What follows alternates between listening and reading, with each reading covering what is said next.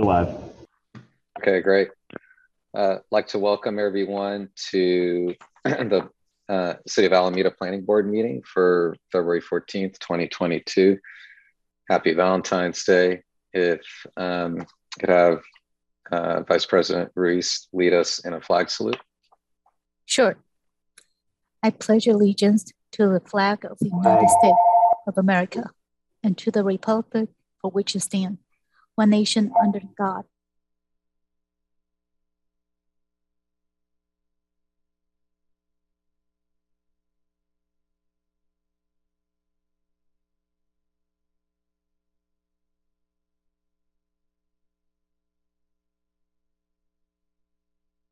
Recording in progress. Here. Teague. Here. Vice President Ruiz. Here. And President Sahaba. Present. And we have a full board. Thank you. Okay, great. Okay, would anyone like to have any agenda changes or discussion before we get started? No? Okay, seeing none. Okay, oral communications. Anyone may address the board on a topic that's not in the agenda under this item by raising your hand.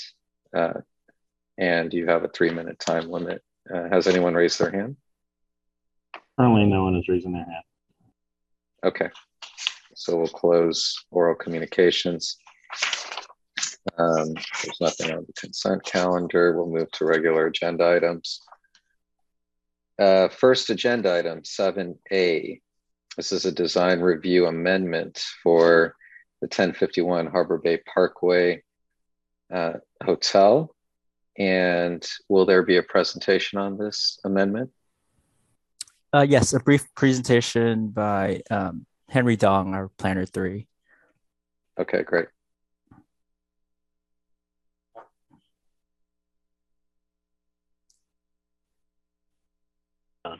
Good evening, President Sahaba, members of the board. I'm Henry Dong with the Planning, Building, and Transportation Department.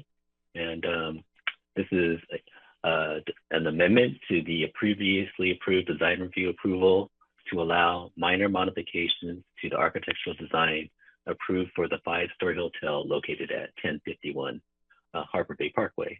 So this hotel was originally approved back in October of 2020, and the project took a pause the past couple of years, but the applicant is now hoping to begin construction in the second quarter of this year. Of all of the 3 hotel projects that were approved in recent years, this project will be the first to move forward to construction. But before they're able to do that, Hilton has requested some modifications to accommodate additional floor space needed for their new product type. The minor modifications are proposed on the southwest and southeast elevations of the building and will allow the applicant to be able to accomplish Hilton's request while simplifying the building lines to make sure that they are able to meet the modular construction requirements of the hotel. So if the planning board approves the project tonight, the applicant will be able to move to the building permit stage. Overall, the maximum number of rooms, building colors, exterior materials will all remain consistent with what was approved in 2020. And all previous conditions of approval will still apply. So staff supports the design changes, and we're recommending the planning board approve the change by motion.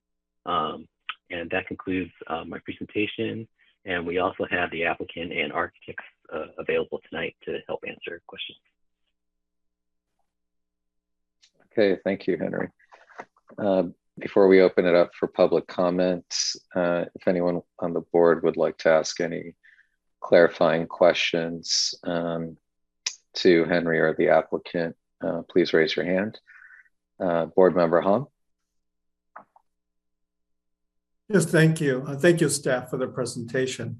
My main question was, and I meant to pull up the minutes from this meeting when we recommended approval of the project, was there were some design changes that we deferred to staff to work further with the applicant to resolve. And I seem to recall that we asked for the corner of the building, since it's a prominent kind of entry location, to be further enhanced.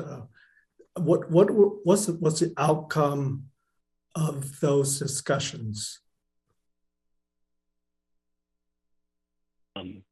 Yeah, we are still working with the applicant on that. They weren't able to finish that for this meeting, but as mentioned, all the previous conditions of approval apply, so they'll still be required to meet that condition. Okay, so is not an item that they've addressed yet, but they've kind of proposed these changes first? That's right. We haven't had a final resolution to that condition yet. Oh, okay, all right, thanks. Vice President Ruiz. Thank you, staff. And I had, along the similar line, I have the same question. I believe I was the long dissenting vote on the previous resolution. For the concern of I requested that sunshades be provided on southern and western exposure. And again, I didn't have a chance to go back to the meeting minutes, but it appears that that item has not been addressed, correct? Have they addressed any of the design requests? No, they have not yet. They will prior to building permits, but yeah, that doesn't show on the plans tonight. Okay, thank you. Okay. Would anyone else like to comment? Or sorry, not comment, really, any questions or clarifications from the board? Okay, seeing none, we'll open this up for public comment. If anyone in the public would like to speak on this item, please raise your hands and we can call upon you to speak. Do we have any speakers? Currently, no one's raising their hand. Okay. Seeing that we have no speakers on this item, we'll close the public section of this and continue with board deliberations. If you'd like to speak on this item, please raise your hand. I see Board Member Curtis. If we approve this, with all the time that's gone by, there hasn't been anything done with the conditions that we put in terms of the enhancement of the corner and the elevations. What assurances do we have that this will be done in the future? This is what control is there that the changes will be made that were recommended by the planning board? If we approve this thing, does it just go forward, and who makes the decision of whether or not these changes are acceptable or not? That's my question. If I may just jump in there and kind of address a couple of things. So I think as Henry indicated earlier, I think during the pandemic, we never thought that this project would be moving forward. I think all of the hotels that the planning board has seen in the last 2-3 years, all of those projects were dead. We thought this one was going to also be affected by the pandemic as well. But we were surprised when the applicant reached out to us. We were pleasantly surprised. But when they reached out to us to tell us that they're moving forward and they wanted to make some of the minor modifications, we had identified these as items that had to come back to the planning board. On the corner design, I think there were some preliminary discussions about what that could look like. And I think the planning board tonight, this is design review. You're certain, if you feel like, that is something that you want to give more direction to staff, you could certainly do that tonight. But the board member Curtis, to answer your question more directly, the previous approval had delegated the responsibility for the review of the conditions to staff. So basically, when the building permit drawings are submitted to the permit center, they'll be sent to staff for review. We would be reviewing the final design before signing off. But tonight, you actually get to see some of the other changes as well. And does that answer the question, Board Member Curtis? Well, I was satisfied with the design, but my fellow board members seem to had a concern, and if that concern is there, and they're good architects, that was helpful. It should be implemented, and just to put the time in to make the suggestion, and then to have it go have it going with nothing having constructive happening doesn't make a lot of sense to me, and that's why I brought it up. Yeah. So right. So anything that the planning board want to condition the design review tonight, we would staff would be looking for those final details as part of building permit drawings, the construction drawings for the hotel. Thank you. Okay, thank you, Board Member Curtis. I don't see any other hands raised at the moment. I'll just add, I believe, thanks for the update, Henry, and appreciate that the applicant is looking to move forward with this project. I think I may have been a dissenting vote at the time as well, and I think it's great that this is coming back to us to look at the updates that they're looking to make based on construction documents that they've been developing. I do think that in making these minor updates, which I don't find drastically substantial enough to, warrant any further action on our part, I do think, though, the fact that this is a gateway site that we cited at the original design review, and I think as has been raised, being able to see how they are addressing this corner specifically, I think is critical. So I would recommend putting a condition on the design review to be able to bring this back as they update this. And it's I know we left it with staff to take a look at this, but as I think we've all realized, it's been a few years and things have changed, and there's probably changes that have happened in their own strategy of how to build the building that may impact the final resolution of the corner condition since we last met. So I would vote for approval of this modification, with also a condition for us seeing what happens at the corner as they develop it with staff's input.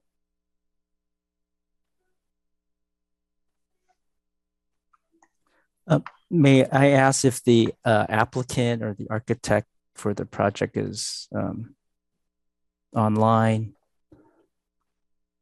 There's someone in the attendees who seemingly want to speak that look like the applicant.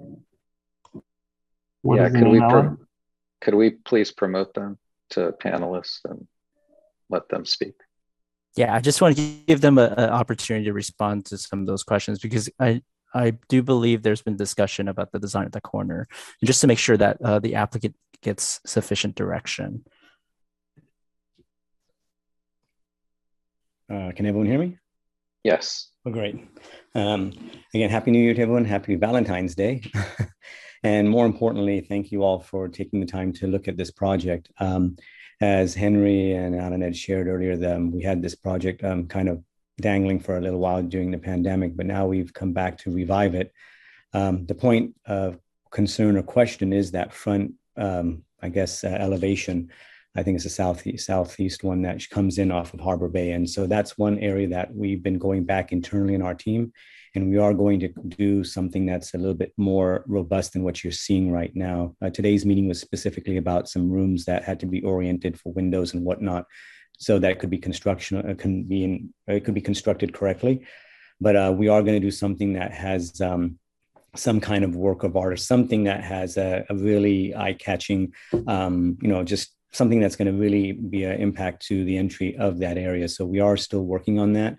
There's been some internal discussions again about how we're going to create something that would be on that side that would really create some articulation, maybe with even some lighting of such, understanding the airport's nearby, but doing something that would be really just focal. So as people are driving by, they're going to go, wow, this is the entry. So we aren't going to leave it the way it is. We are intended to do something. It's just that due to the time constraint and us wanting to get the construction documents started, we wanted to get these room elevations and these room pop outs addressed so we can start that. Due to we're doing a modular design, the time frame it takes to get modular going is a little bit lengthier initially. So we'd like to get that started, and then concurrently in parallel, we'll work with the team and share with you what our vision is on that section right there. Does anyone have any questions regarding any of the designs we've shared so far? Board Member Hong. Yeah, thank you, Mr. Patel, for that explanation. So what time frame are you thinking that you'll be able to submit some concepts or a proposal for revising that corner elevation? We are going to take advantage of the timing it's taking to get the building department drawing set up. So we're trying to get this done in the next 60 days at least, if not sooner. I'd like to get it to some conceptual idea to send to the planning department first, and then definitely for your review again at this meeting or individually, whatnot. But we will do some type of renovation or elevations that kind of share a little bit about that look. So it's something that's on the forefront. Before we pull building permits, of course, we have to get it done. And our intent is to pull building permits by, depending on how things go, maybe mid second quarter. So June-ish is when I'd like to get it done. So this will be done in prior of that. Okay, thank you. Okay.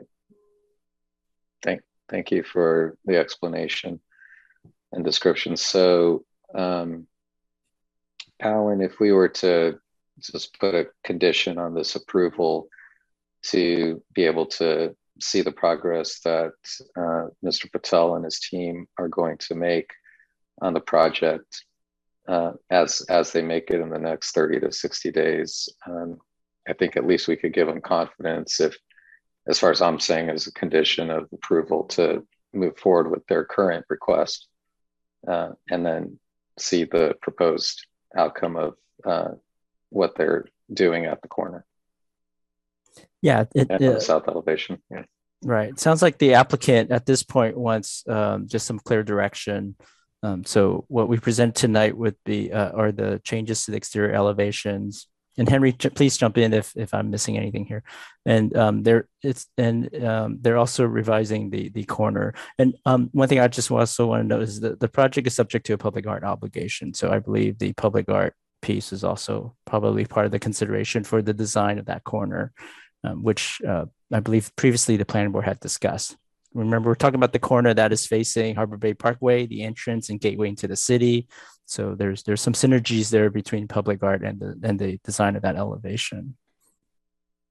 Okay. I guess Director Thomas, you have your hand raised. Yeah, no, I just thank you, President. One option might be for the sub, for your consideration. Just given the timing, we'd like to keep them moving as quickly as we can. This might be a good role for a ad hoc committee of the planning board, who are those of you who might be interested in meeting with us and the applicant as they're developing their construction drawings. I think what we want to avoid is a cycle where we schedule it for a planning board meeting, there's comments, and then maybe there's a need to see it again.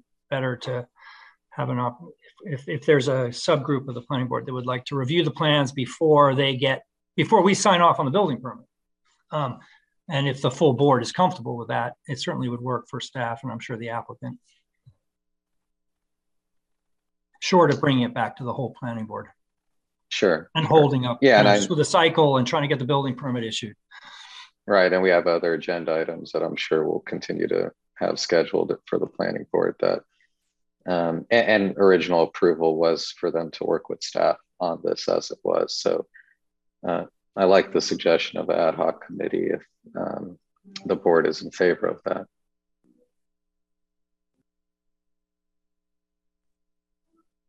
Would anyone like to make a motion of how to proceed?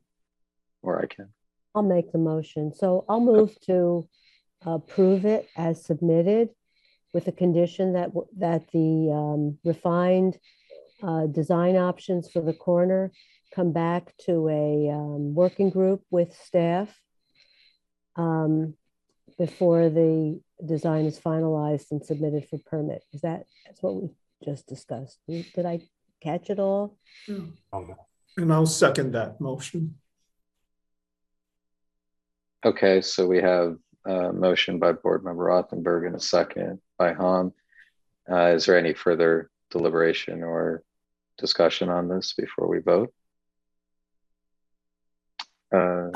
President Sahaba, Yes. would the board like to select the subcommittee? It would be 3 members of the board. Sure. First, I'll ask for volunteers on the subcommittee who would like to join that committee. I'll volunteer myself. Vice President Ruiz. I'll volunteer as well. Okay. Do we have a third member that would like to join?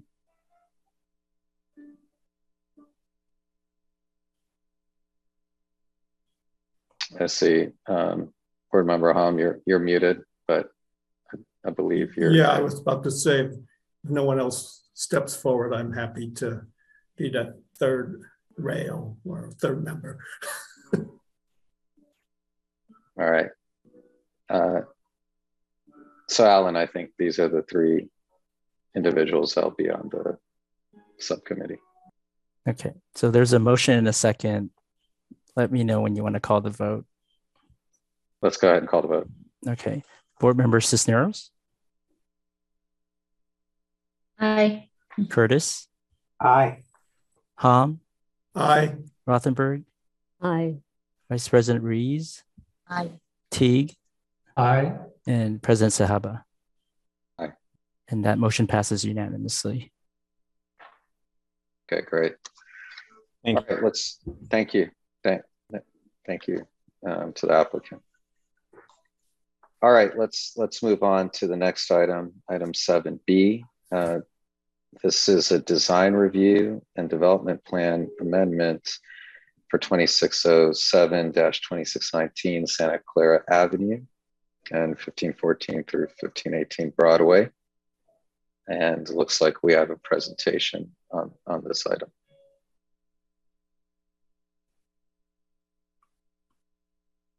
Henry Dong's Thank going you, to give the President presentation.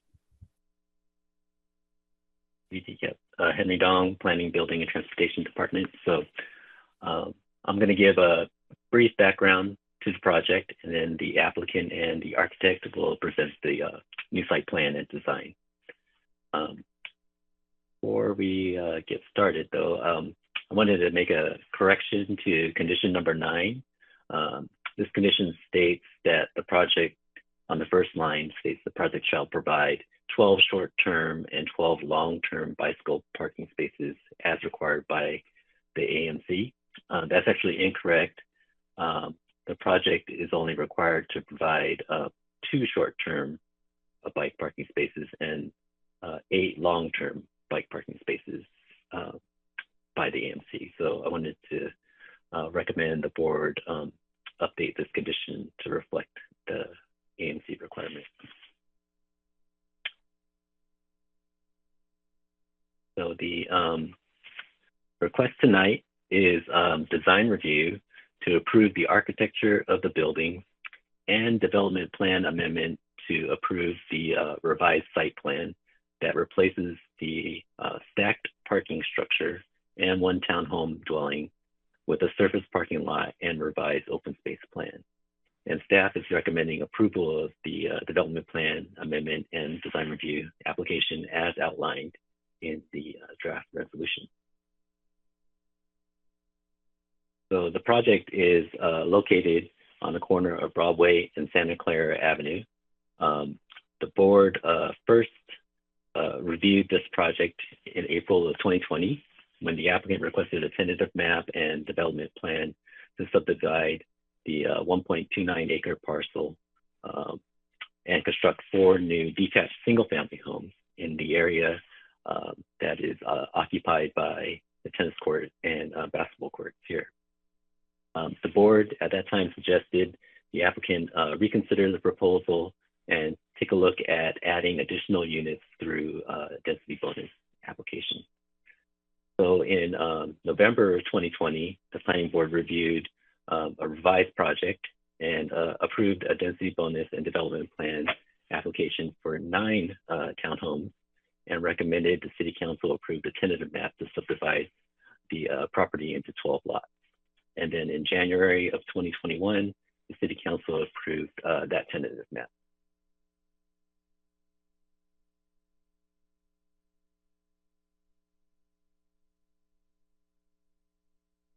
So the approved development plan included a 2-story stacked parking structure containing mechanical lifts to accommodate the parking spaces serving the development. Since the city council passed, since then, the city council has passed an ordinance in 2021 eliminating minimum parking requirements, and the applicant wishes to revise the plans to eliminate the stacked parking structure and go with a more traditional surface parking lot design. The change to a surface parking lot would require a reduction of 1 new residential unit to make everything fit within the condensed space. But overall, the revised site plan will provide a more open site design, and the development will still provide twice as many units as when the board first saw this project almost 2 years ago. So the revisions and the new buildings are consistent with the development standards required by the property, and the project meets the maximum parking requirements in the A&C and no longer need a density bonus waiver for parking requirements. All other waivers and concessions that were granted remain the same. So in conclusion, staff believes the design review and development plan amendment plans are consistent with the general plan, the zoning ordinance, and the objective design review standards. And so staff is recommending the board approve the project based on the findings contained in the draft resolution. That concludes staff's portion of the presentation. If there are any questions, we can have the applicant present. Okay, thank you, Henry. So the applicant is not presenting. It was just the staff presentation. Okay. Yeah, this was just the staff portion. Okay. All right. Yes, board questions and clarifications. Board Member Teague. Thank you. Henry, the number of affordable units will stay at 2? Yes, that's correct. Okay, thank you. Vice President Ruiz. Henry, thank you for the presentation. Quick question regarding, there appears to be some discrepancy between the architecture and landscape site plan versus civil's stormwater control plan. In terms of where the extent of the permeable pavers are, as you come into the parking area, some are showing that the architecture and the landscape showing only the parking stalls are permeable pavers, and yet in the stormwater management plan and all the civil site plan showing the entire area as pavers. So, which is correct? Maybe we can have the applicant come and help answer that question.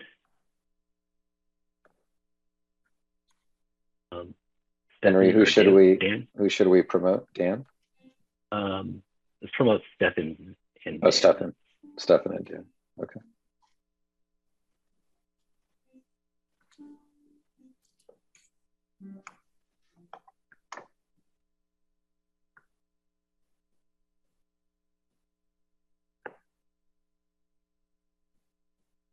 Good evening, board. I'm Stefan Schnitzler with Brandon Development. On that item, I'm trying to find the specific sheets, but we did update, I believe in the last round, the civil sheets to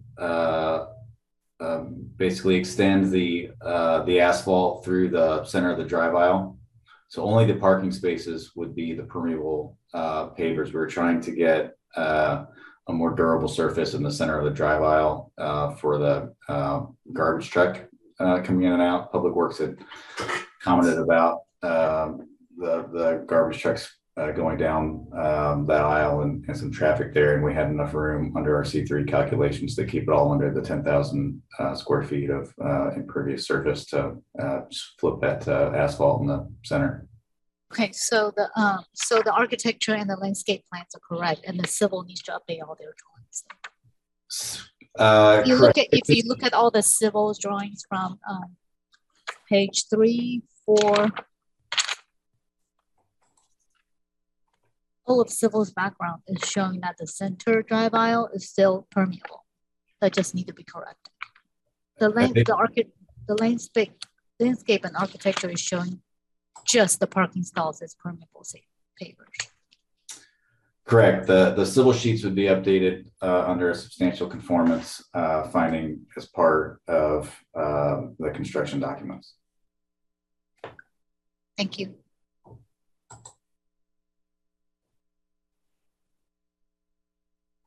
Thank you. Board Member Curtis. I got a couple of questions. The first one is, where are the mailboxes?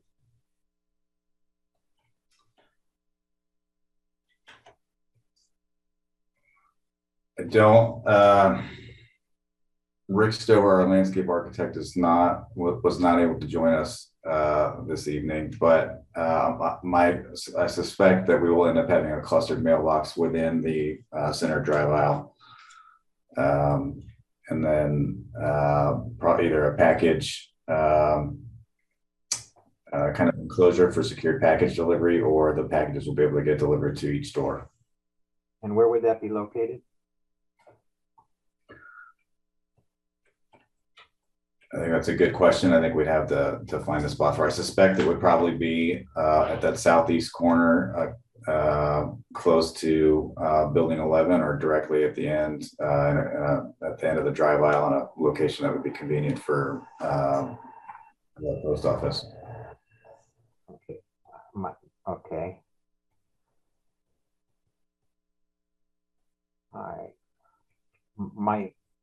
My second question is that if you look at the elevations, it shows that the bathroom windows on the closest on the elevation shows that there's a bathroom window because the bathrooms are in the middle.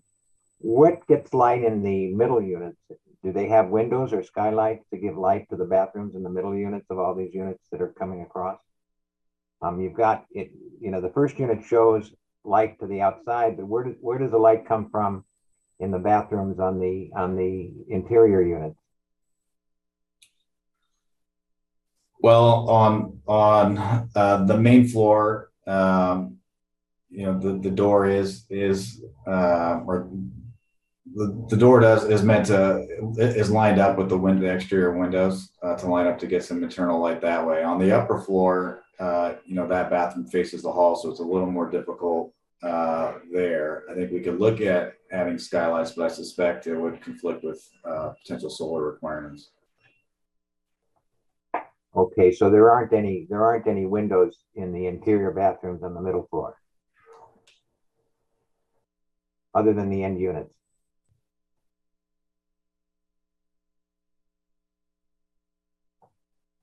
There are not, no. Okay. And you are, the roofs don't show it, but there's going to be solar on the roof? Yes, it's required for anything 3 stories or less. Okay. Let me see, just a minute. Okay, on the unit 2, the 188 unit for handicap, it shows the sink allows room for somebody to go under the sink, but it doesn't show that in the bathroom, and it doesn't appear that there's enough room in the layout in the bathroom of that unit. Is that just done for a place setter, or is that really the final design? Because it doesn't appear that the that unit will take what it's supposed to take. I can let Dan Hale with Hunt Hale Architects chime in if need be, but to be clear, we use a concession for the universal design requirement. So these are, every unit meets the visibility requirements, but we conceded out of the universal design requirement. So okay, so there are no, the one unit that's designated unit 2 of building 1 is not necessarily what it is on the plan. I'm not seeing that they're all visitable, meaning that they all have ADA accessible and have ADA accessible bathrooms on the ground floor, but they don't have to have ADA accessible kitchens and common areas. Okay, but the plan showed unit 2 of building 1 as an ADA unit. I think let's go on to the next question. Yeah, the placement of the trash, the location of the trash bins. So the people who want to take out their trash are going to take them out from the furthest unit and walk almost 50 yards to go to the trash bin to be able to do that. How do you see the flow of the trash from the units to the trash collection site? I do. I think part of this was, we sent out the revised site plan to all board members last summer, and some of these changes were tweaked specifically in response to board member comment. We previously had the trash and the bike enclosures directly at the south end of building A, but in an effort to get more contiguous open space, as well as to improve kind of the entry sequence and get better landscaping and contiguous open space up where you come in, we flip them. It's certainly okay. This is just questions. My last question is, when you took into consideration the play area for the children, where you have the play area and the existing units, that large play area is underneath 2 existing units and contiguous to those units. Was any consideration given to the noise that's going to be created from those units up to the existing units when those kids are playing?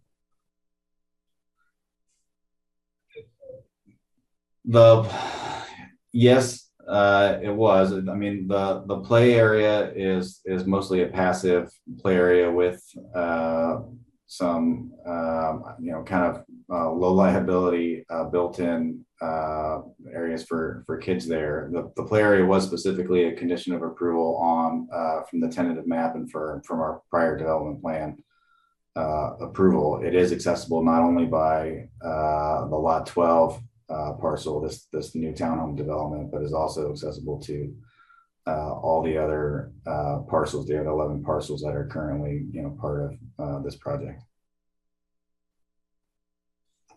Okay, thank you very much. I appreciate your answers. Thank you. That's all for me.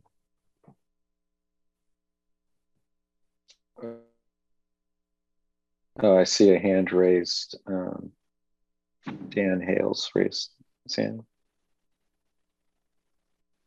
Do you have further comments on the questions, Mr. Hale? Good evening. Thank you. Dan Hale with Hunt Hale Jones, the architect. I have a couple of additional slides and a short presentation if you're interested. Otherwise, I'm very happy to answer any further questions. Sure, it probably will inform ourselves and the public if you could share your slides and presentation. Can you see my screen? Did I do that correctly? We don't see your screen, but I'm not sure if we need to enable that. Is that better? Yes. Thank you. I'm still getting comfortable with these Zoom meetings and sharing things. This is a screenshot, and maybe Stefan might want to come back in and talk about this, but this is a screenshot of the previous proposal where on the left-hand side of the screen would be Broadway and the entrance to the project in this area. And this was the previous parking structure. And this is where we had 9 units. And just for a reference point, this is kind of the same screenshot, but it shows the elimination of the parking structure and surface parking. And I think it kind of speaks to how it kind of opens up the site plan here in the middle. So we wanted to point that out. And I don't know if Stefan has more to speak about that. He can raise his hand, but we thought this would be a pretty descriptive example of the change that we made for the parking.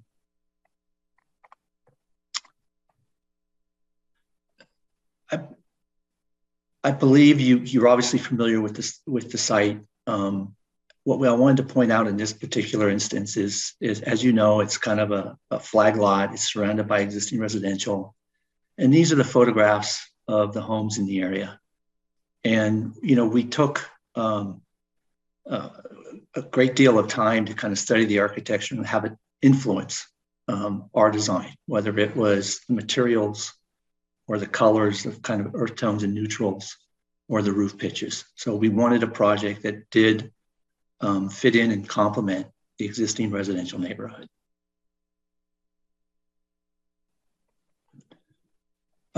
This is the site plan. It's the landscape plan, and maybe we've talked about some of this, but I'll point it out, and if there's additional questions, we can come back to it. The entrance is off of Broadway. We have some small entry monuments which identify the entryway. You drive in, and the open space shoulders area is immediately in front of you. As Stefan described, these are really low 36 to 48 inch kind of climbing structures on a big play structure. And to clarify, this shows what we're proposing for asphalt versus pavers, which the pavers would be just in the parking area. This corner, there's an additional area for seating, either to watch your kids or maybe just get a little bit further away from your unit and enjoy some fresh air. The bike parking short term is under these trees here. And then the long term, as was mentioned, is here next to the trash. We have a central common open space, gathering space. And I think what's nice about this is the front doors engage the space. We have windows off the units that engage the space. And so it's activated by the units themselves. And then each unit also gets a private rear yard, which is accessed off the rear. So that's kind of how the site plan has been developed, both architecturally and then with some landscape elements. You saw this view previously. It's kind of the entry, the parking. This is the kids' play area. We're looking at the 4-unit building, building B. And this is turned around looking at building A, the 3-unit building. And I think this starts to show how we've used the roof forms, which are prevalent in the area, to start to identify individual units, express the individuality. And then we're also complementing that with materials and colors. Colors are more earth tone and neutral, again, to fit in with what we see in the area. The windows are casements and single hungs, prevalent in the area. We work with staff to eliminate some sliders. And so we have all windows, proportions and types of windows in terms of operation that you see in the neighborhood. This is another view that I want to speak about briefly, and then I have a slide at the end that relates to this. We have these entry canopies, and early on we had some discussions with planning, and I was under the impression that we needed to try to conform to all of the objective design standards, and I believe we have in this design. But one of those elements is that the front doors need a 5-foot covering. And in this design, we didn't think porches and things were appropriate because of that central open space. We wanted to keep it as open as possible.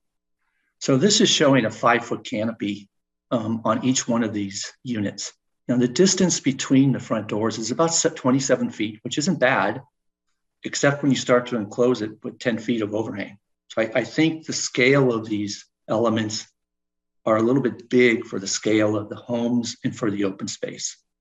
So we have an alternate proposal that I'll show you here in a couple of slides that I'd like you to consider, which we think enhances that. These are just the two-dimensional elevations. They were in the packet, but they show the roof forms. They show our simple organized pattern of windows, well proportioned. We have a nice strong base on the bottom, except at the corners where we express verticality. And then we're expressing massing changes and unit changes with materials and colors. This shows the 5-foot canopy that's coming out at you, just flat metal canopy over these front doors. There was some discussion or question about the windows. You're correct that the end units have operable windows into bathrooms, and the interior units do not currently. But it is four-sided architecture. The colors, materials wrap around. This is the rear with windows and doors that lead to the rear yard. A typical unit, and maybe I can also help answer or clarify the question about the ADA bathroom. On the ground floor, on the bottom of this page would be the common area between the two buildings. You have a front door, you have a nice window that engages that open space. And on the rear, you have a living area, again, with a door and a window. We have a downstairs, what would be referred to as a powder bathroom. It's designed to meet ADA requirements for a powder bathroom. So we believe we can double check it to make sure we haven't missed something, but the intent was to make it compatible with ADA requirements. The second floor, you go up the stairs in this area and you arrive here. We have a little home office. We call it a flex space, but the way people work now with what everyone's gone through in the last few years, we thought this could be a very usable space. Primary bedroom looks out over the open space. On the top floor, we have 2 secondary bedrooms. That's kind of the typical layout for all 8 units with subtle differences. So this is the proposed canopy alternate, and I'll call it the entry canopy. So what I think might be more appropriate is to shorten the flat canopies to 3 feet over the front door. That allows someone to walk up to the front door, be covered if there's inclement weather and or something else, some sun, some shade, possibly depending on time of day, but primarily inclement weather provides a nice shadow line and a sense of entry. But then in between units, we would have a different element, which would be a sloping metal roof, similar to this photograph. That's our inspiration. And I think what this does is also provide some variety. It changes the eyesight up and down along these units. And then by pulling them into 3 feet, it provides the appropriate cover at the front door, but also leaves as much open space in between as possible. So interested in your thoughts on that. But if you were thought this was a good approach, we'd like to change the entry canopies to this concept. So that's my short presentation. Steph and I are here to answer questions or interested in any comments you might have. Thank you. Thank you. Let's see, board member Rothenberg. Oh, thank you, staff and the applicant for very, very good presentation. So I had three brief questions, 2 for the applicant and 1 for staff. So I'll do the applicant questions first. So the first question is, referring to board member Ruiz's comment about the landscape plans LO 01 and 2, it seemed to me that there was no drive protection. It's not full construction documents set yet, but given the accidental running of cars through the Franklin Park, which is a different condition, but still given inattention, had you considered putting bollards or some type of barrier that's not visually solid at the end of the driveway, so that if someone lost control, they wouldn't run right into the play area? So that's the first question for the applicant. And then the second question was if you had considered the canopy, however it ends up being configured, which personally I thought both options looked, for all the reasons you enumerated, seemed feasible and worthy of consideration. But had you considered the incorporation of public art into the canopy? Because I personally, over the years, have worked on several public projects where public art was incorporated into the canopy, and it was a shade canopy, and it came out really great. So if you hadn't considered it, I would ask you to consider the public art requirement incorporated into the canopy. And after you answer, I have one brief staff question. We had not considered incorporating public art into the canopies, but we can do that. I think I assume you mean like CNC metal design into the, like if they're ever used the metal canopies, that kind of thing. If it was cut with a particular design, is that? Well, I don't like to stipulate design solutions, but what I'll do is I'll give the staff several examples that I know of, which you can visit. And you can look, there are various ways of doing it and working with the artist, and I won't preconceive that. But yes, that's probably one, but there are several ways of constructing it. Okay, we'd be happy to do so. As far as the bollards at the end, we do have, I know we have fencing around the play area at the end there. I suspect it, it wouldn't be robust enough to stop a car, but we're not averse to putting in bollards at the end there at all. And again, I'm not suggesting that it's a requirement, but in working with staff on the transition from the approved design concept to the full construction drawings, I would ask that might be an important consideration, which it can be incorporated into the thoughtful aesthetics that you've applied to the project. So the question I had for staff, and not to get into, I'm not asking for a dissertation on it, but just to recap on page 3 of the resolution number 1, where it says the applicant is proposing that 7% of the 28 base units, or 2 units per board member Teague's question, will be available for very low income. So, it says that this qualifies for the 25% density bonus, or 7 bonus units, for a total project size of 35, but this is 30. But if you compute the 7% on 35, and then you compute it on 30, and then you compute it on 28, and it's kind of splitting hairs, but why is the number of units not based on a higher number? Is it actually based on the base number? You have 30. You're building 8, but the units that are there plus the 8 equals 30, right? Correct. And Henry, if I may, the base, the density bonus is always calculated based off of the base number of units prior to prior to the new ones. Correct. And we're not maxing out the density either, so we don't get up there in any event. And again, just to clarify, is it usually rounded up to the greater number of affordable units? And if it is, then are those units, you may have told us this in the last presentation, but are those units in the existing buildings? Those aren't 2 of the new 8 that you're building. Correct. Okay.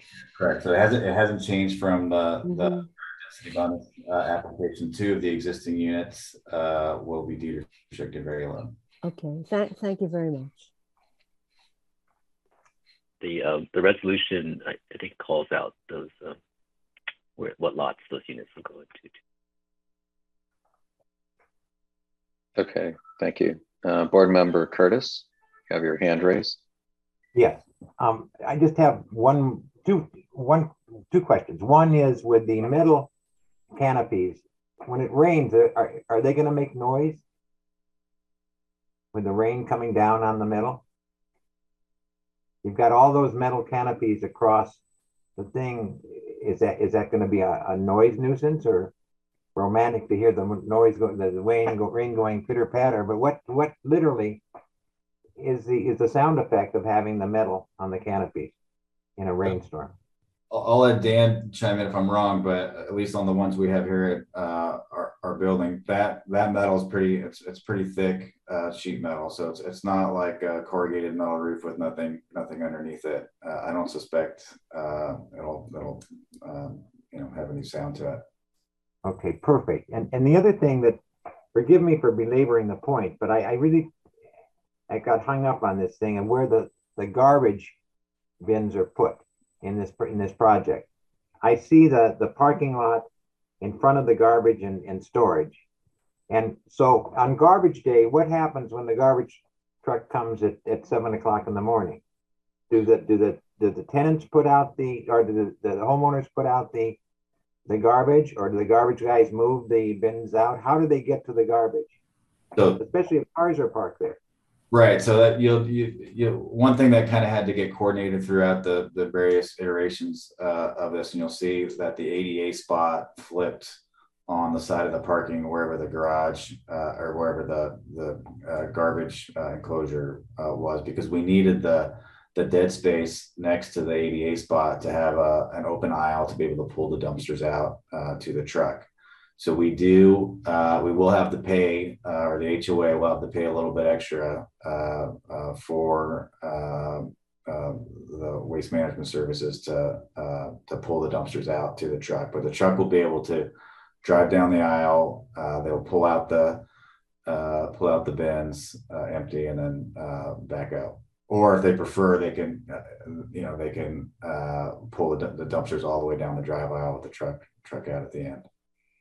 So that the dumpster goes in front ways and then backs down a 20-foot driveway all the way down back into Broadway.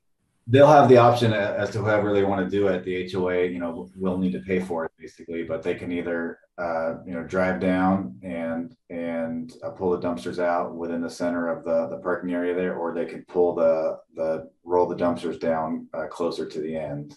But it's less than 150. It's less than 150 feet, which happens to be the same distance that the fire truck will back up. Thank you. Thank you. I just have two questions before we open it up for public comment, I guess for both staff and the applicant. First is, I see on landscape plan L1, there's lighting indicated for site-wide lighting. But I'm not sure, has there been clear photometric studies done to see that you do get the amount of light necessary for egress, specifically since this is a lot that's sort of deep into the site. There's a sidewalk that is the main thoroughfare to connect back to Broadway.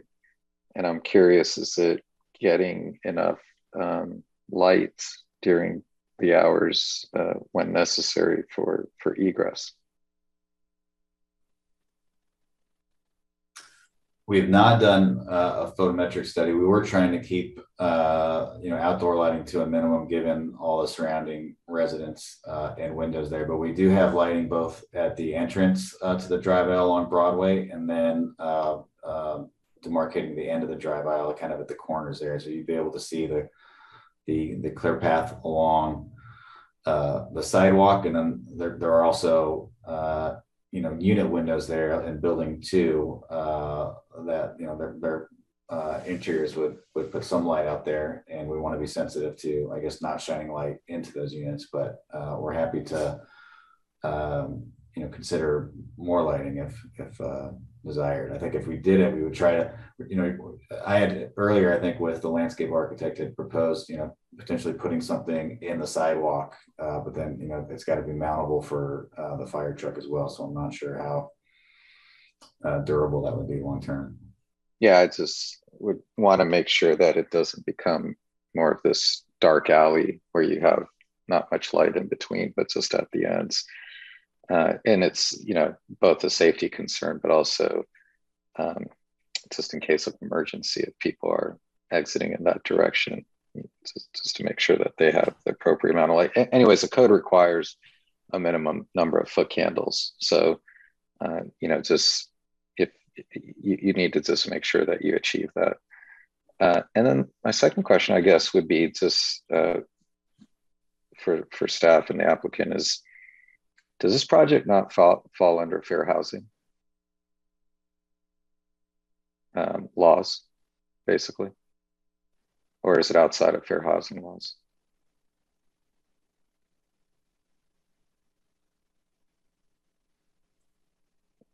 I guess the reason I'm asking this is because I'm kind of surprised as another board members spoke about, Board Curtis, of this ADA unit, and I'm not sure what triggers one ADA unit. Fair housing typically requires all units be adaptable. You don't need to make units accessible from day one, but you need to make them adaptable. But so this is new to me that there'd be a unit that would be called out as ADA specific. Director Thomas, you have your hand raised. Is this something that you want to speak on? Yeah, I think the confusion here is between the local universal design ordinance and the basic California building code. So, and that's what Stefan was talking about. The project is attempting to not only meet the building code, but also achieve some of the goals of the city's universal design ordinance. Okay. Yeah, I think I understand the city's visibility situation, and that the units are providing that, but fair housing is a federal law. And well, number one, I'm just confused why one unit is labeled as an ADA unit. Are you saying that you don't think the plans meet the California building code? Yes, that's what I'm saying. Okay, all right. Well, it needs to.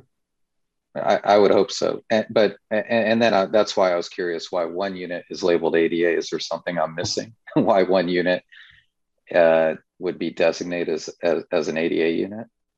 The building code would be, Dan and Hale could jump in, would be 10%. So one out of the 8 would be the building code ADA unit requirements. So that would be in addition to the city's visitability requirement. I haven't seen that code section. I know for a hotel, you could do 5% of hotel keys as constructed to be ADA accessible, but ADA adaptable for fair housing has to be all units. I think they are. No, sorry. That's the accessible. I think they're all adaptable. I think if that's your concern. Okay. Again, I don't know why you'd make one accessible, but all adaptable would mean that they would have to have a 3-piece bath, I believe, at the ground floor, so they could be utilized by someone who can't make it up the stairs. So I don't see how any of these are adaptable. Dan, correct me if I'm wrong, but is adaptable not? I thought it allows for potential blocking for a system to go up the stairs. Yeah, you're correct. On the ground floor, when we speak of adaptable, first, it's a very good comment, so thank you. And we can go back and make sure we're not misunderstanding something. But adaptable would be that, in construction drawings, we show details and the cabinets are made so they can pull out the center section underneath the sink. There's certain restrictions that you need to be able to do that, but they're designed with the extra blocking. You can put in the grab bars in the bathrooms and modify the cabinets for under cabinet access. And then they also have the work surfaces, whether it's a pull-out drawer or, a pull-out breadboard or additional under space, accessible cabinet space. So I think I understand what you're saying. We can make sure we go back and double check. We certainly want to have to conform to the building code, want to conform to the Fair Housing Act. And we can double check the requirements. Okay. Yeah, I just wanted to check what your all's thoughts were. And I'm not disagreeing with the blocking and other adaptable methods that one would use for kitchens and bathrooms. I'm just really questioning the plumbing fixture at the ground level. Okay. I think that those are all my questions. Why don't we open it up for public comment. If you'd like to speak on this item, please raise your hands and we can call on you. Are there any speakers? Currently, no one is raising their hand. Okay. So with no one raising their hands, we'll close this public comment period for this agenda item. Now we can open it up to board commentary and deliberations. If you'd like to speak on this item, please raise your hand. And currently, no one's raising their hand. No, this is for the board. I think I can see that. Board member Hong, would you like to make a motion, or did you have other I could make a comments or motion clarification? Okay. Just responding to the architect's suggestion on reducing the width of the canopy and maybe substituting some sloping metal canopies. I actually think that is a nice option to have. I don't have any objection to as it's currently designed, but I think having a little bit of variety, differentiating the entries of the units is a positive. So I'll just go ahead and, since I have the floor, go ahead and make a motion to approve the modification. Oh, I also want to mention, which is probably the primary purpose of this coming back, I actually like the idea, as much as I don't have any objections to car lifts, but I think the overall site plan, by removing the lift parking and creating the permeable parking area, kind of is an enhancement overall to the project. Make it look more open space friendly. I think it's always positive. So I'll make a motion to approve the modifications to, I guess, the design review with the acceptance of the amendment to the design of the balconies, and also amendment to condition number 9, I believe, that to correct the required number of bicycle parking spaces. Board member Hom, you said balconies, but I think you meant excuse me, canopies. Yeah, canopies. sorry, Okay. sorry, I meant canopies. Yeah. I'll second that. Just for the record, may I have staff just restate the number of the appropriate bicycle parking spaces for the condition? Number 9. Henry, do you have that? Yeah, so it would be 8 long-term bike parking spaces and 2 short-term bike. Yeah, thank you. Board member Cisneros. Yeah, I just want to quickly comment that I agree with board member Hom. I'm pleased with the outcome of the less parking, and sad about the one less unit, but overall it seems like an overall better result, better design. And because of the elimination of minimum parking, it seems maybe more right size. And I do wonder just how many of our recent development project applicants are aware of the recent changes and might want to consider that for their own project. So I'm just overall sharing my sentiment that I'm happy with the reduced parking spaces. And I also wonder about implications for the design objective standards with a canopy. It doesn't seem like this is a huge consequential thing or impact, but it did just have me wondering a little bit about building in some flexibility. But so those are just a couple of global comments. But with that, I support the motion. Board member T. I would like to absolutely agree with board member Cisneros that staff should take a note of the change that we're approving for these canopies to be added to the list of changes to the design standards in order to allow this flexibility in the future. That was a great call out. Board member Curtis. You're muted, board member Curtis. I said that I cannot support this project. I like the number of units. I like the design of the building, but I don't like the flow of the garbage truck. I don't like the play area under the 2 units. I walked the units on a couple of times with these plans to take a look at it from a ground perspective. I think it's unsafe the way it is. I think that the entry is way too narrow for what's going on there. I think that the parking is a deterrent with the flow of the garbage. And I think that, I just think that the flow is unsafe. And that's the reason that I'm not going to support the project. Thank you. Okay, thank you.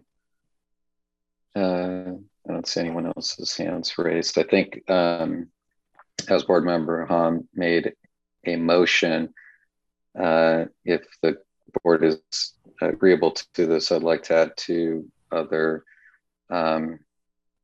items to that motion. One is that staff works with the applicant to ensure that this project meets fair housing guidelines. Because that if it doesn't, that the applicant is able to make the modifications necessary within the plan that's been submitted. If not, then, and it has a ripple effect, I guess we would need to look at this again. The second being that staff also works with the applicant to work through the site-wide lighting to ensure that we're meeting the code minimum for egress lighting throughout the site. Yeah, both amendments sound accepted. I think they're appropriate. I actually wanted to add another item. Board member Rothenberg had brought it up, and I thought it was a good suggestion of requiring some bollards in the parking lot for, I think, for safety reasons. So I'd like to also suggest that additional amendment. Yes, which could be integrated with lighting if necessary, the bollards. Yeah, that's true. That's true. Yeah, if staff might just jump in and add, so typically during the building permit review process, we will verify that it meets all building codes, including accessibility requirements in the building code. Lighting, because the city has, and the planning board has reviewed this before, a dark skies ordinance, we will also ask for a photometric study as part of the building plan. So those standards would be worked out during the building permit review. Those standards would be reviewed during building permit review. Thank you. Okay. So Alan, do you want to repeat the motion with the amendments? Right. So I believe the motion is to approve the design review and development plan as proposed with modification to condition number 9, requiring 8 long-term and 2 short-term parking spaces, bollards in the parking lot, a submittal or review of the lighting plan to ensure that it meets the applicable lighting guidelines, as well as the project meeting accessibility and fair housing guidelines. And then the other amendment was regarding the canopies and the canopies having flexibility, not from, right. Canopies, yes. Thank you. Okay. Did someone second that motion by board member Hahn? I did. Oh, you did. Okay. Thank you, board member Teague.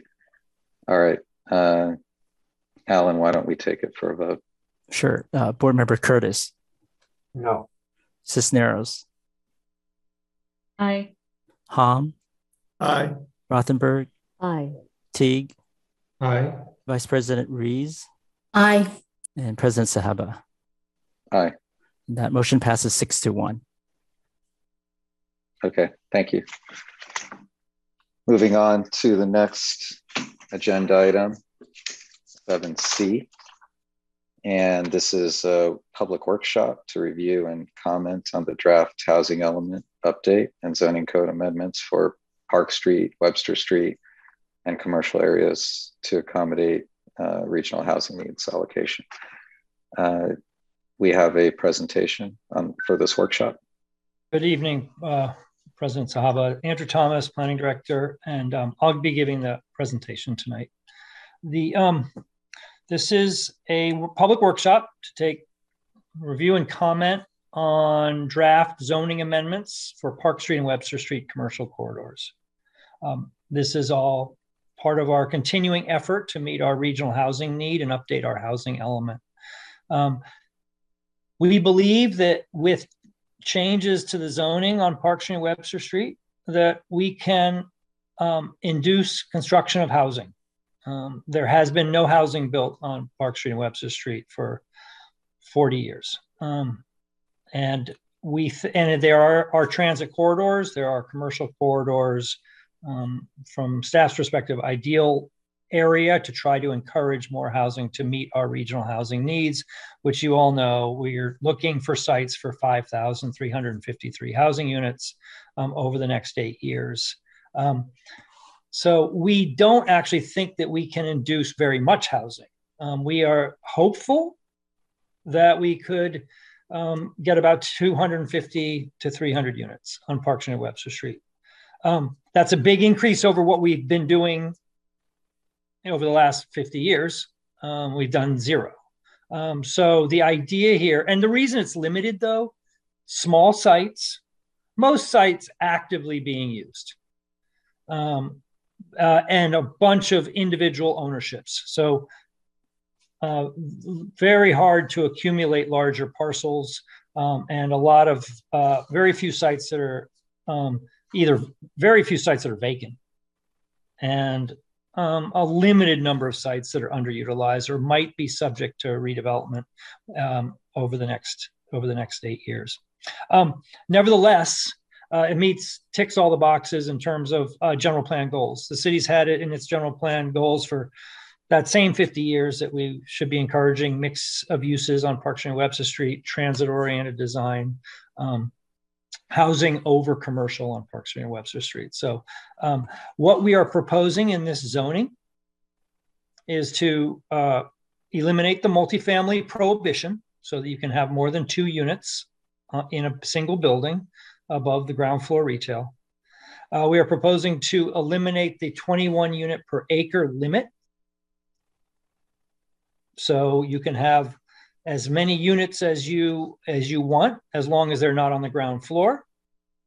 They have to be above the ground floor, and they have to be within the envelope of the zoning, meaning the height limit, the setback requirements. So it's all about the form, trying to preserve a certain form on Park Street and Webster Street, a certain size of buildings and massing of buildings, but not regulating how many units can go in each building.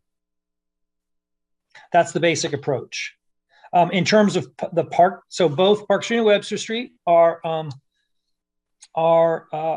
zone CC, community commercial. So they have the same zoning district, but the zoning district provisions make some distinctions between the two. In terms of actual what uses are permitted, they're the same. But in terms of building heights, the zoning district already makes distinctions. Essentially on Park Street today, the zoning code allows for 60 feet along the corridor and a lower, I believe, 45 feet on the side streets. Park Street zoning district stretches out. For example, down Santa Clara, it stretches for a block in either direction. And then on some of the side streets. Same with Webster.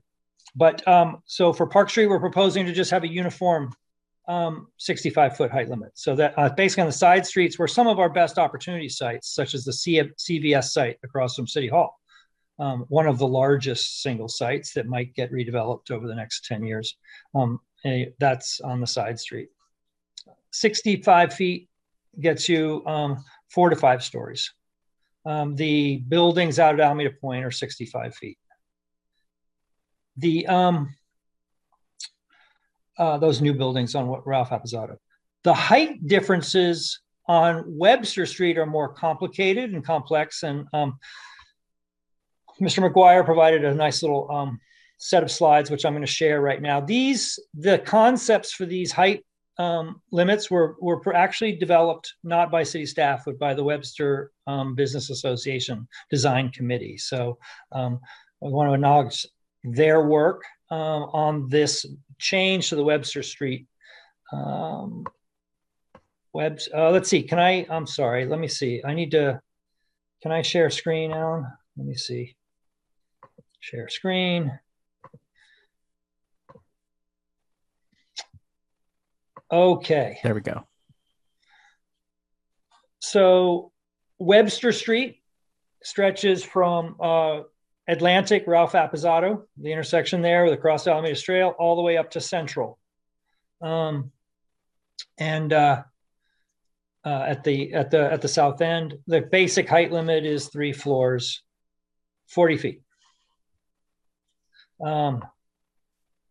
Today, you can't do multifamily housing in these buildings. And if you can get a vacant site like the Taylor lot, which is at Taylor Webster, that project under our current densities and with a density bonus was able to get 9 units total.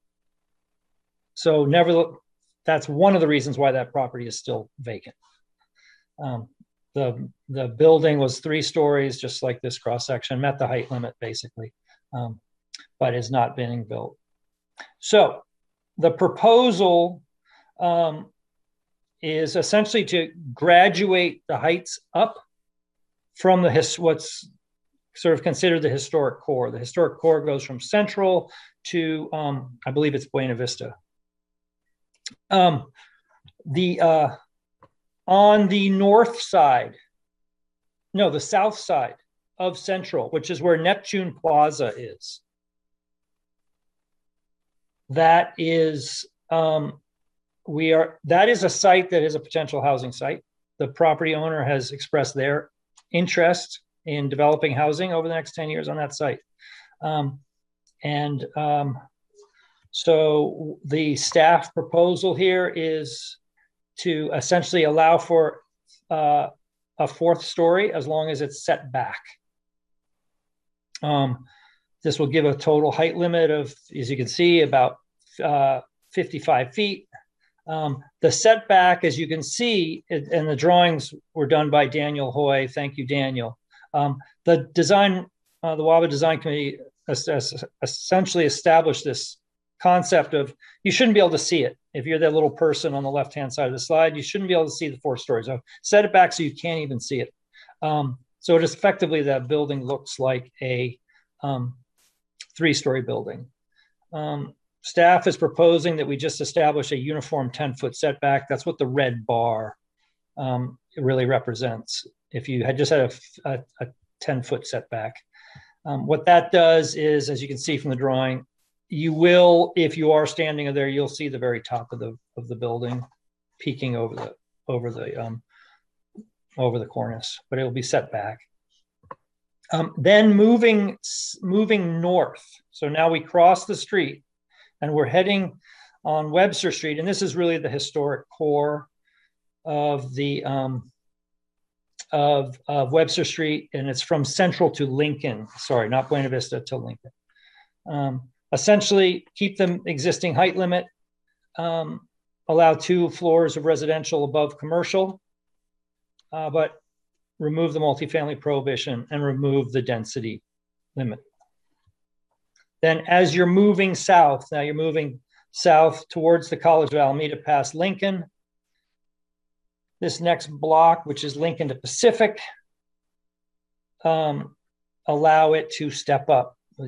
What happened there? I'm sorry, I lost track. Yes, okay. As you move south, now you allow for an additional floor, but it has to be set back 10 feet. So it wouldn't be set back as far as shown in this drawing. It would be set back at the red vertical line. Then as you move another block, Pacific to Buena Vista, don't require the setback. So the buildings, if every block were developed over time, your buildings would start to appear larger and be larger as you move south towards the Cross Alameda Trail and move further away from the historic core.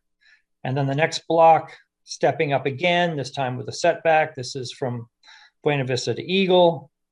And then the final block, Eagle to Atlantic. This is where the hotel is, which is another, we think, opportunity site for housing.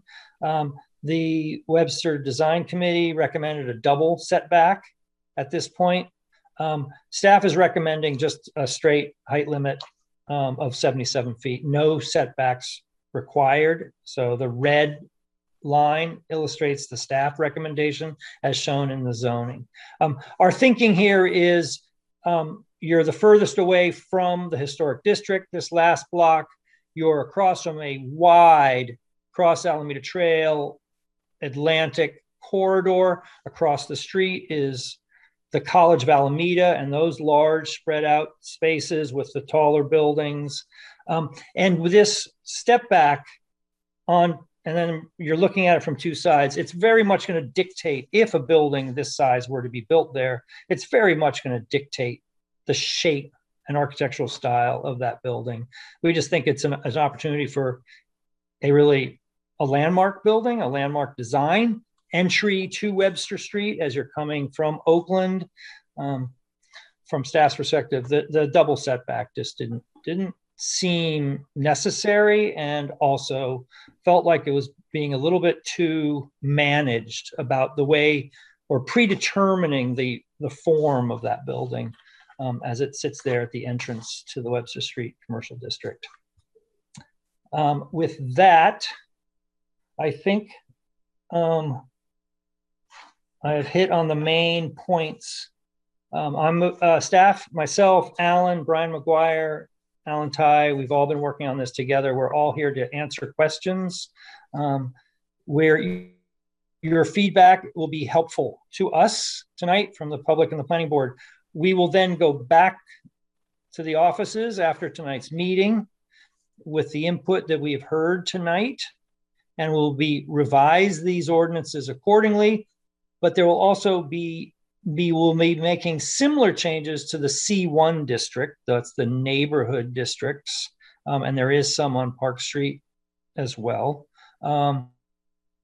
So this idea of how do we encourage more housing in these areas while maintaining particular urban form. And then also the North Park Street zoning district, which is the portion of Park Street from Lincoln to the Park Street Bridge. So we haven't drafted those yet, but what we thought we would get your feedback on this approach with the CC district. If these approaches and strategies work, or if you want to adjust them or think there's a better way to do it, then we will take those basic principles and guidance, and that will inform how we do the C1 zoning and the North Park Street zoning. Just for those who might be watching, who may not have been to previous workshops, the goal here is to get a housing element and the basic zoning amendments in place and before the city council by the end of this calendar year. So we've been moving a lot of different zoning amendments through the public workshop process with the planning board. They will all be coming back to the planning board for a final recommendation before they go to city council, hopefully this fall. Thank you, President Sahaba. And that concludes the staff presentation. All right, thank you, Director Thomas. Quick question before we go to because there's the slides that you had shown. The last one, it said 77 feet in section, but 85 feet at the label at the bottom. What is the proposal? It's a little confusing. Based on and I want to apologize too for the staff report. I know that all these things were in the staff report, and it was unreadable in the print copy. So Brian, you're going to clarify that for us. Is this? Yeah, I think just two quick corrections. The black text on the slide is from the WABA suggestions. The yellow text below and it matches what's in the staff report and in the draft amendment. So that last block, staff was recommending 85 feet, which I know we talked about last time with the shopping centers and how that sort of it transitions from one type of construction to another. And the other correction, I think that's useful for the public, because there were several comments. There was a colon where maybe there could have been a semicolon in the draft amendments, and some folks were misinterpreting that. And obviously we were intending to permit multifamily dwellings in there and not limit the types of dwellings to just the ones after that clause, so like senior housing and shelters and whatnot. Okay, thank you for that clarification. Before we open it up for public comment, if there are any board questions or clarifications. Board Member T. So looking through the draft zoning changes, it looks like there's some things in there that are not related to the arena. Am I seeing that correctly? So there were things like shelters and other things that are not. No, that's absolutely related to the arena. So when the regional housing need, we have to deal with fair housing issues as well as the actual numbers. And Okay, because I know that there was some state laws that said we had to change our zoning independent of the arena, and that we have seen those in previous things. I was wondering, was that also in this? Yes, I mean, the state law says you have to do these zoning changes to allow these uses in these kinds of districts. Our housing element, we have to do as part of the housing element, the next draft, you'll see with all the appendices, we have to evaluate our zoning for the state to tell them what's deficient and what's not. So and what we're going to do to fix it. There is indeed two pieces. Yeah, we think of it as the RENA, which is the numbers, and then fair housing, which is all the changes to your zoning that you need to do to ensure that you're providing fair and equal access to housing. Thanks.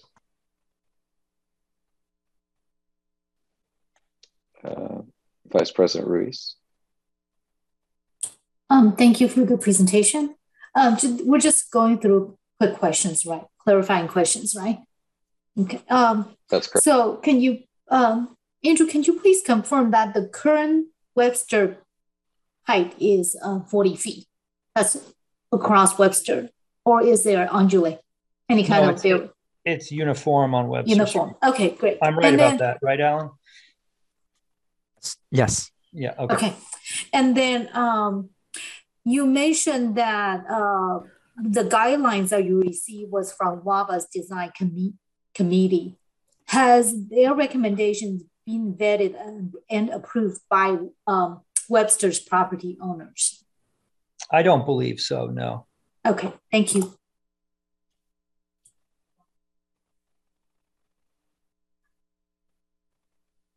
Okay, thank you, Board Member Hahn. Thank you.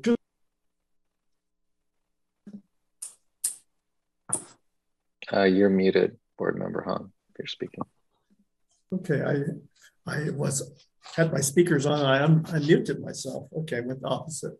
Just one quick question, and I think I know the response, but I just want to be clear. The existing height limit is 40 feet, and we're talking about moving it up to 45 feet. Is that primarily because, some of these buildings have parapets and it's difficult to meet the 40-foot height limit? Or is the intent also to allow for an additional story? The first. Okay. I'm correct on that, right, Alan and Brian? I mean, we raised it from 40 to 45. And that was because we felt we needed the 45 to get a 3-story building. The idea has always been, the current zoning, if I'm correct here, I know it says 3 stories, 40 feet. I think it's 40 feet. We felt that 45 made more sense and would give a little bit, a healthier ground floor, if you want a nice ample ground floor commercial space and any kind of parapet, you're probably going to need to go over 40 feet. Yeah, just to add to that, it also adds, the ability, like those residential floors can maybe have a little bit higher ceilings in them, which reflects in the DABA document. Also, you can see the floor heights on the upper stories are a little bit higher as well, accommodated by that extra 5 feet. Yeah. Okay. Yeah.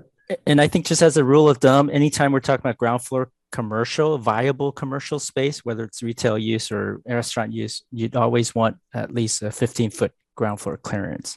So that's what we're factoring in. Yeah. I know that ideally you want like 14 to 16 feet for that ground floor retail. So they could be as spaces. Yeah. All that makes sense to me. Yeah. Just wanted to clarify to make sure. Thanks. Board Member Cisneros. Yeah, thank you for the overview. I should know this, but okay. So Webster Street is a historic district. And what does that mean exactly in terms of restrictions and I don't know, like all the things? Yeah, it's a great question, and it's a strange answer. Park Street actually has a designated historic district. Webster Street does not. Park Street Business Association over the years, and the city has treated, and there's a historic district of Park Street. So changes in that district do go to the Historic Advisory Board. Because most of it is fully developed with stores and active uses, there's been very little change other than minor modifications that have gone to the historic district over the years. But the height limit has been 65 feet all along, or 60 feet. And there's been no distinction. Webster Street doesn't actually have a historic district designated, but the WABA Design Committee, as you walk down Webster Street, you're very conscious of central to Lincoln. It has that historic character. As you start going beyond Lincoln, it starts to break down, and you get to the different kinds of uses, the street wall, the historic facades become less frequent. So the sort of historic core in quotations on Webster Street is not an official designation.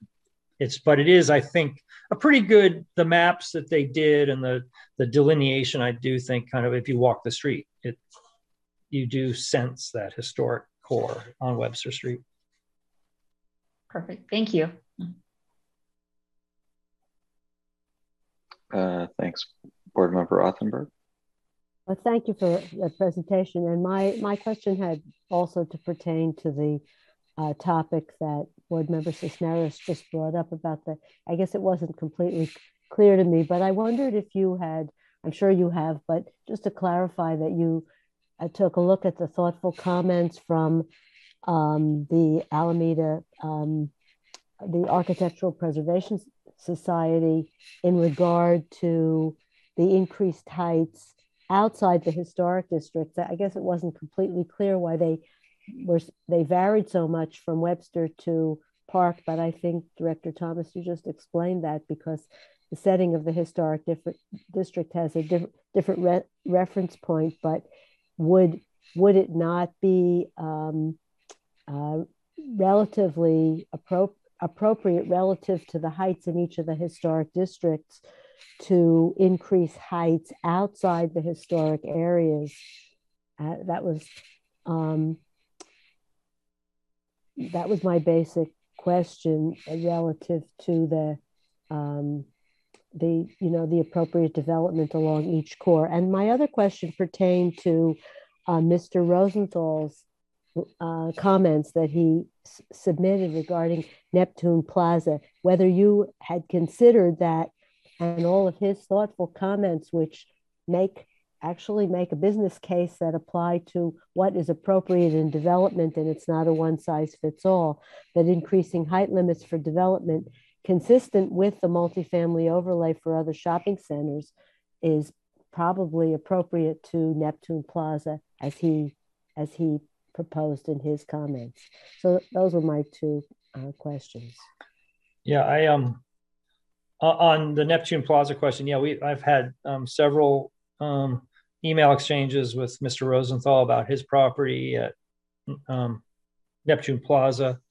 I think, what is in the staff recommendation, frankly, I think is a little bit of a compromise between what the WABA Design Committee would like, which is to keep it right at 3 stories, and what Mr. Rosenthal would like, which is a height limit and a density that's or a height limit more similar to what we're considering at the shopping centers. So we sort of split the baby and kind of came in somewhere in between. And I think our proposal, the idea was, there is some, there are not a lot of tall buildings around Neptune Plaza. There is right across the street from the historic core of Webster Street. So, we did feel like it could be higher than the historic core, but maybe not as high as some of the height limits that we're looking at in the shopping centers. if your question, I think, if I understood your question correctly, had we considered on Park Street doing a more varied height limit, similar to what we did on Webster Street, Right. recognizing the historic core? No, we did not, mostly because really for two reasons. One is we're trying to make the case with our housing element and with our zoning changes that we're removing constraints to housing. So we could also package that with some constraints to housing, but from a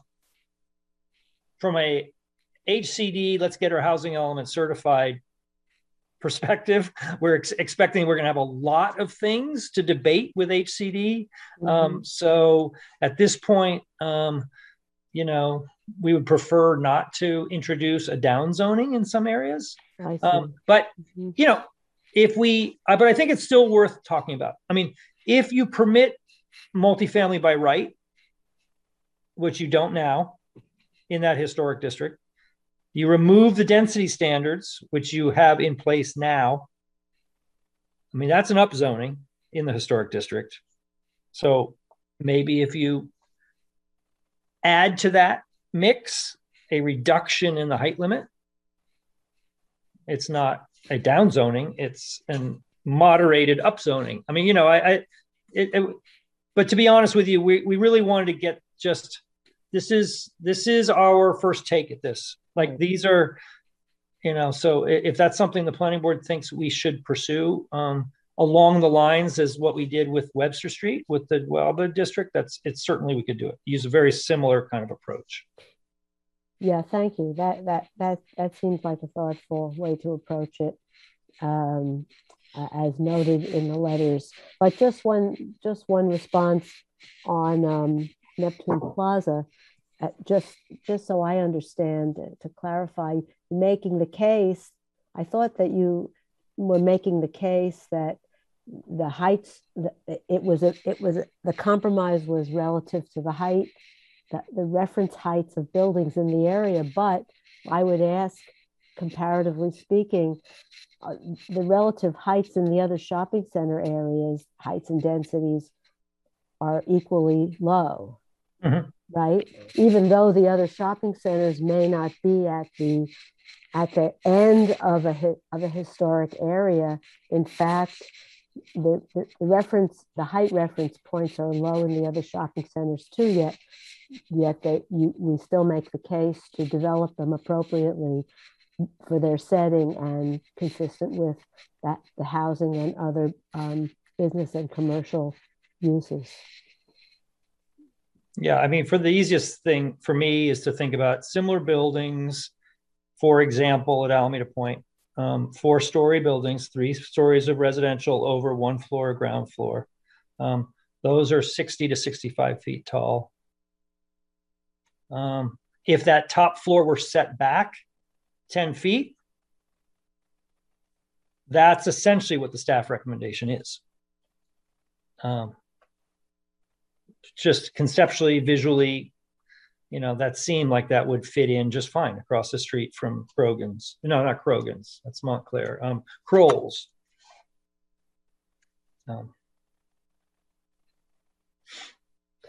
That's true, but we could certainly, if the planning board thinks we should go higher, that would certainly incentivize and help the economics for housing. Right. I would agree that the business case is in the public benefit, but it's also in the private sector benefit, because if we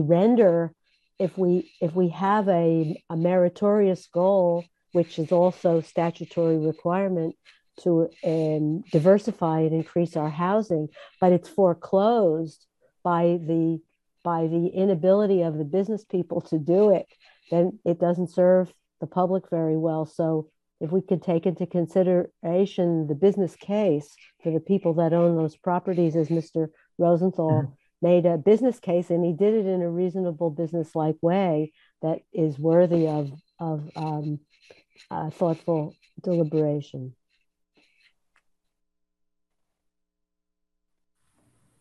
Okay, thank you. President Sahaba, I'm sorry. May I share a graphic to show what a 65-foot tall building might look like here? in the city. So if I could just share the screen. What I'm sharing with you is a part of the plan set for the phase 1 of the Alameda Marina Master Plan project. What you're looking at here is the approved building. It's under construction. At the tallest point of the 5-story building, it's about 65 feet. And then the 4-story building here is over 50 feet tall. And so you could kind of see, it's a rendering, but I think it's pretty accurate depiction of how multifamily building of those heights would appear sort of in the neighborhoods along the interface. So again, about 65 feet at the top of the parapet here on the 5-story portion, and over 50 at the 4-story portion. I thought it'd be helpful just to visualize what that would look like. Yeah, that's helpful. I guess Alan and Andrew, are all heights in the city measured to the top of the parapet or top of the roof? It's the highest point. It would be the highest point of the building. Okay. Typically, if there's a parapet, it'd be parapet or top of the roof. I see. Okay. Sounds good.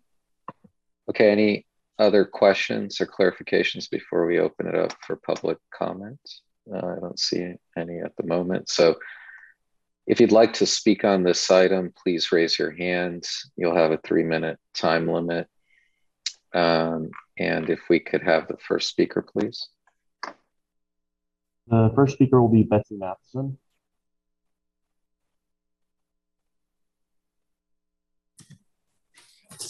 Thank you. Betsy Matheson, Alameda resident. I'm excited by the return of residential over commercial on Park and Webster Streets. That configuration makes good use of space, enlivens commercial areas, and has the potential to extend the visitor attracting historic feel of Alameda's 2 downtown streets closer to the gateways at the estuary. I'm also pleased to see the emphasis on visibly active uses in storefronts rather than office space concealed behind frosted glass windows at street level. I hope we can also discourage opaque storefronts for other uses, like the historic photographs along the front of the former Walgreens at Park and Lincoln. Those provide no eyes on the street and no comfort to pedestrians scurrying past to more populated areas. Opaque front windows at street level have no place in Alameda's downtowns. I encourage you to limit building heights as outlined in the letter from the Alameda Architectural Preservation Society, and to require step downs adjacent to existing residential properties. Both Park and Webster Streets bisect populous residential areas that would be adversely affected by tall buildings on their property lines. In addition, the greater the allowable height, the greater likelihood that a piecemeal streetscape will develop, as some properties with narrow street frontages are redeveloped and some are not, resulting in a look like a jack-o'-lantern's teeth. Biking home from Jack London Square along the Embarcadero on a sunny day last week, I was shocked to pass into a cold shadow cast by the new residential buildings at Brooklyn Basin. The buildings created an unpleasant microclimate. I don't want that for Alameda's downtowns or the adjacent residential neighborhoods. So please accept the AAPS recommended building height limits and step downs. Thank you. Thank you. Could we have the next speaker, please? The next speaker will be Karen Bay.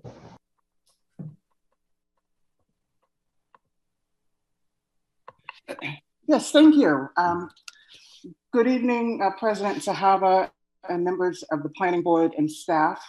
And thank you for the clarifying questions and comments. It was a little confusing when I was reading the zoning amendments because it looked like there was a down zoning of the Webster Street district. As per page 2 of 11, they removed dwelling units and changed the definition for multifamily units. So it sounds like that's been corrected. Thank you for that. I believe that the height limits and the zoning changes should be the same as Park Street. If we're going to remove constraints and make it easy for developers to have feasible projects, I think that should be the same. And it would remove the confusion as well. I view the Webster Street Central Avenue area and the Webster Street Atlantic area very similar to the North Park Street district. It's on the edges of Park Street and Webster Street. And these are both great opportunities for high density development. Also, its proximity to two ferry terminals, AC Transit and BART, and the future Central Avenue Safety Improvement Project. So these are great areas for development. Finally, I support the Neptune Plaza Shopping Center getting a multifamily overlay and all of the changes that the shopping center owner is requesting so that he has a feasible project. We can make all these changes, like you said, but if he can't pencil it out, then we have no development. And so I would love to see these areas developed. And I think that this is a great opportunity to upzone our zoning amendments rather than down zoning our zoning for these districts. So thank you very much, appreciate it. Thank you. Next speaker, please. The next speaker will be Josh Geyer.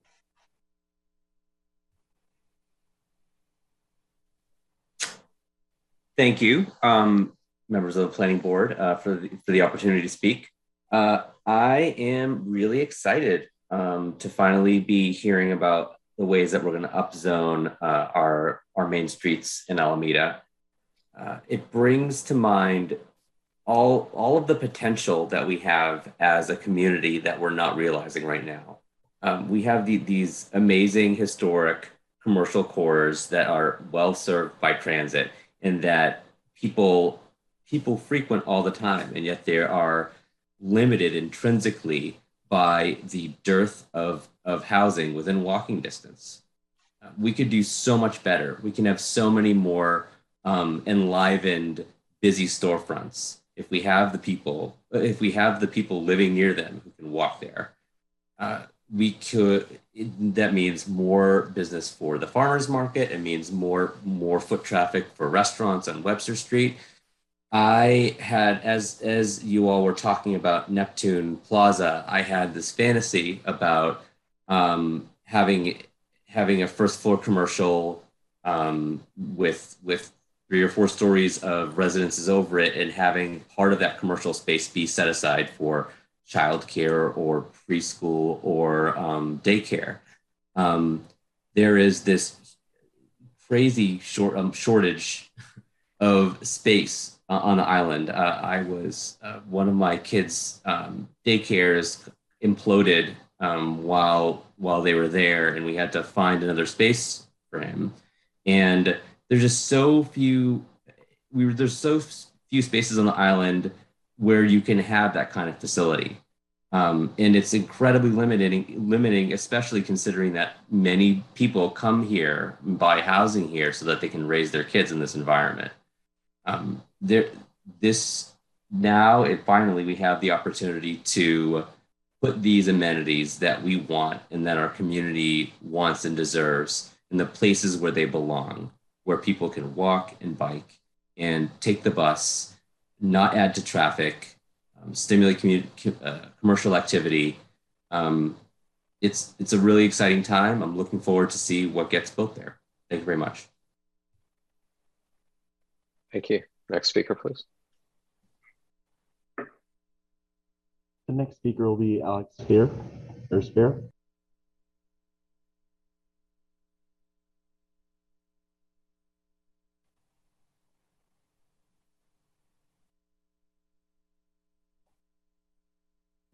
You're muted, Alex.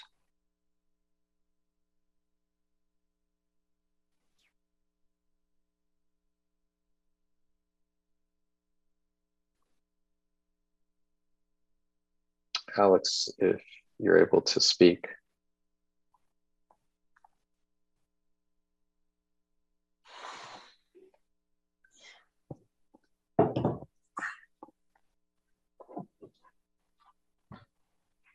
Okay, I don't believe Alex is able to connect on audio for some reason.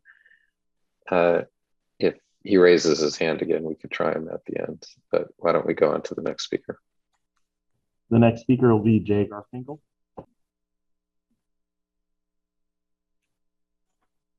Good evening. I noticed in the architect's rendering that Mr. Tai showed the 5-story buildings appeared maybe twice as tall as the nearby 2-story buildings. So perhaps that rendering needs to be redone and give a better perspective. As far as some of the new construction on Webster, it isn't clear to me that there will be any parking provided, possibly because of some recent mandate that parking need not be provided to residents. Along these lines, I would urge the city to eliminate all of the staff parking at City Hall. The area is well served by public transit, and there's no reason why staff working there can't take buses to City Hall. They'd be setting a good example. And finally, I learned today that there are several planning boards in the state that are focused on preserving what the citizens want, in contrast to simply working on compliance. And it seems to me that maybe this board here should be renamed as the Compliance Board, and the director should be the director or compliance officer. Thank you. Thank you. Next speaker, please. The next speaker will be Harvey Rosenthal. Yes, good evening. I'm Harvey Rosenthal. I'm the owner of Neptune Plaza. A historical core has been described along Webster from Lincoln to Central with proposed development of 2 stories of housing above ground floor commercial space. While the blocks between Santa Clara and Lincoln have continuous storefronts oriented to the pedestrian street and a number of historic structures, the blocks between Santa Clara and Central have many fewer historic structures interspersed with parking lots. These 2 different segments of the historic core should not both have the same height restrictions. Going south from Santa Clara, there should be staggered ascending heights similar to what is proposed on the other side of Lincoln. This would frame the heart of the historic district. Because Neptune Plaza may be the largest developable parcel for multifamily housing along the corridor, height limits for this site need to be increased, not diminished. 5 stories of infill housing over commercial have gone up in nearby cities. 5 stories over commercial space has been proposed for the other end of Webster and would be appropriate at the south end as well. For a property to be sold for multifamily development, the economics have to make sense. The size and number of units to be built have to justify the sale, given the tax consequences and expenses such a sale would entail. If the math doesn't work, the project cannot be built. Along Central Avenue, there is already a 3-story apartment building next to McDonald's. Across from Neptune Plaza at 615 Central, an apartment building approaches the height of a 5-story building with ground floor garages below 3 stories of housing and a parapet that extends above the roof. That building was probably built in the 1920s or 30s. It's now almost a century later, and the housing shortage is acute.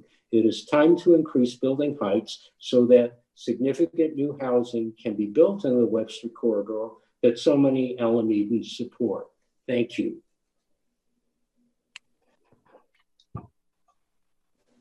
Thank you. Next speaker, please. The next speaker will be Zach Bowling.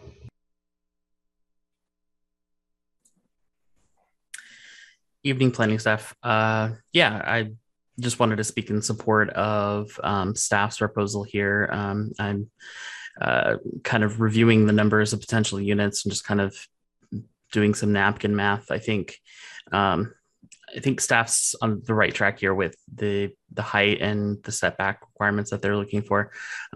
So I'm more in favor of what they're proposing over what WABA's proposing, just so that we can get to the total units that we need to for RHNA. So I'm highly in favor of what they've got in the current resolution text. So looking through most of this, I'm actually kind of excited for just redevelopment along Webster for building a more walkable neighborhood connected highly to transit. So I'm really excited and bullish on adding lots more housing in this area and not curtailing that with unnecessary setbacks. And I think a lot of the comments that I wanted to say were kind of already said, so I'm going to spare you and have a good night. Thank you. Next speaker, please. The next speaker will be Christopher Buckley.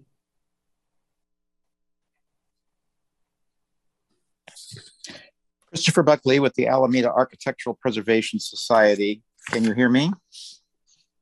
Yes. Thank you. We sent you a letter and like to go over what we think are the 4 main points in the letter. First and probably most important is the interplay of the staff proposal and some alternatives we have in the letter with the state density bonus law. We think that the staff proposal for unlimited residential density within existing building envelopes or building envelopes established by height limits is a good and a promising strategy, but we're concerned that with the state density bonus law, you can build buildings that are over the height limit. And if they get up to perhaps 60 feet, like on Webster Street with a density bonus project, that new buildings that exceed the height limit could visually overwhelm the historic portions of both Park Street and Webster Street and erode their sense of time and place. We attached a photo to the letter showing a newer 5-story building next to an older 2-story commercial building to illustrate this impact. So the WABA proposal does include a 2-track approach for residential density that may provide this assurance relative to the density bonus law. So we asked the planning board to seriously consider that proposal. By the way, I don't see the time limit displayed on my screen. Can somebody show me the time limit? So I can paste my remarks. Yeah, you got about 2 minutes. Well, okay, I'd still like to see it on the screen. Not sure why it's not. Yeah, I don't see it. So let's see. So the WABA proposal is one way of doing this. Another strategy to de-incentivize density bonus projects that exceed the height limit could be to amend Alameda's ADU ordinance to allow a high and possibly unlimited number of ADUs in targeted locations, such as Webster Street and Park Street, with no increases in the existing base zone density of 22 units per acre. The ADUs would still be credited toward the RHNA and we believe better promote the city's objective of facilitating smaller and more affordable units than the typical density bonus approach. Now, the legal viability of both the WABA and ADU strategies, as well as the staff proposal, we think needs to be confirmed. And so we ask that the planning board direct staff to ask the city attorney and possibly outside experts to confirm the legal viability of these strategies.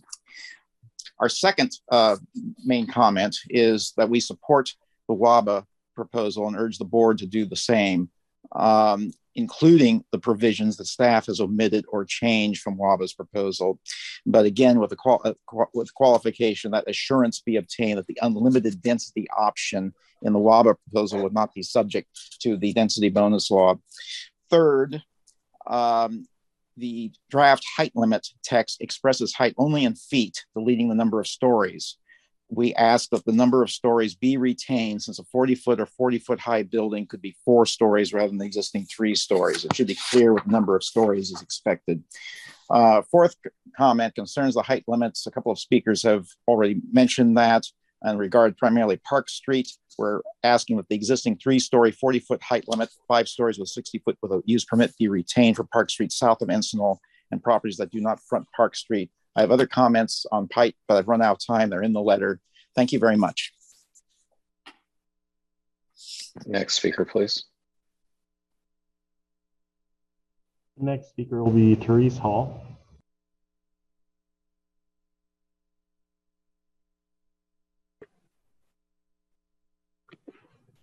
Hi, good evening, Planning Board. This is Therese Hall. And one of my big questions is we're calling these a public workshop, but how are you notifying the public that this is actually taking place? 2, is there a place, Andrew, that you could post the presentation so that we could all go and review it and maybe discuss it amongst ourselves and get back to you with comments? I do see that as a big issue. I noticed that the last public workshop that you held, I saw it in the, I think I saw it in the Sun or the Journal. That came out on Friday. You held your workshop on Monday. So I would like to know how people are getting notified.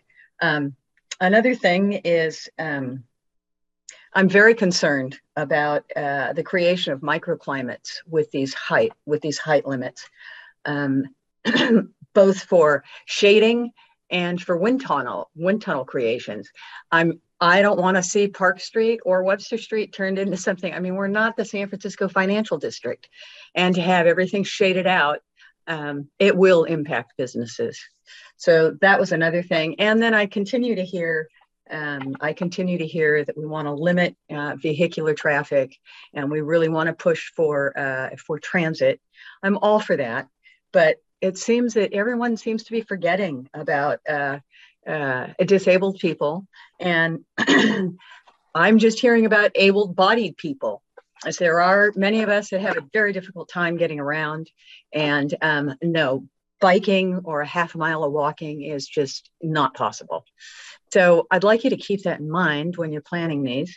And the idea of a parking lot is, it would be a great idea. So I think those were my comments. And most importantly, just someplace that we can go for a repository of information and maybe a better public notification so that the public can participate in these workshops. Thanks. Thank you. Next speaker. Next speaker will be Marilyn Alwan.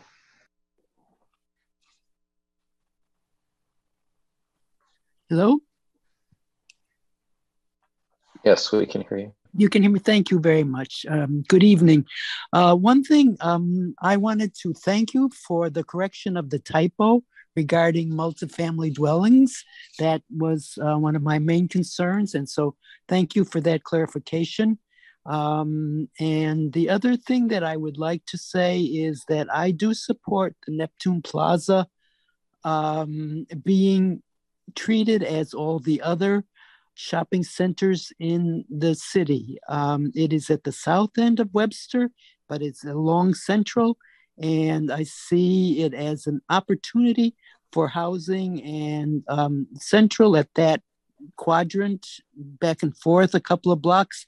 There are a variety of heights, and I think that if the business person who owns Neptune Plaza can do the numbers and make it work, I think that we would benefit from it. And I do not see that it would benefit the city if we limit his opportunity. Thank you. Thank you. Next speaker, please. The next speaker will be Alex Spear.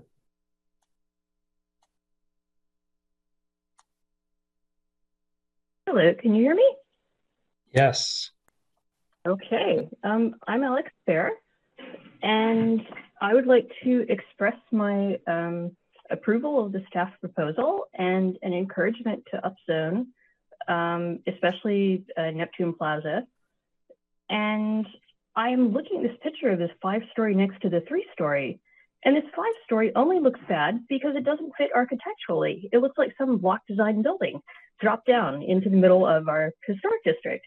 Now, if we want a historic district, we should enforce that in our building code, which hopefully, I don't know if that's possible or not, but I'm really shocked to find that we don't have any kind of a historic protection on Webster Street.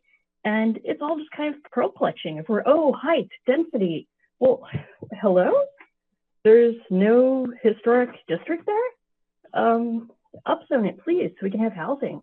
And I hope there's, you know, can we add some historic preservation stuff? Because so Kroll's can get knocked down and built with what, a 1-story building because that's less dense and people like that? I don't know, that's not what we want. And the one person commented about disabled people. Well, disabled people use motorized wheelchairs, and they also use sidewalks, and they use transit. And they don't necessarily use cars. Lyft maybe, just like the rest of us. Anyway, thank you for your time.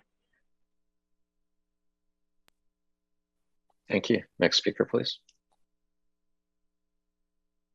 The next speaker will be Daniel Hoy.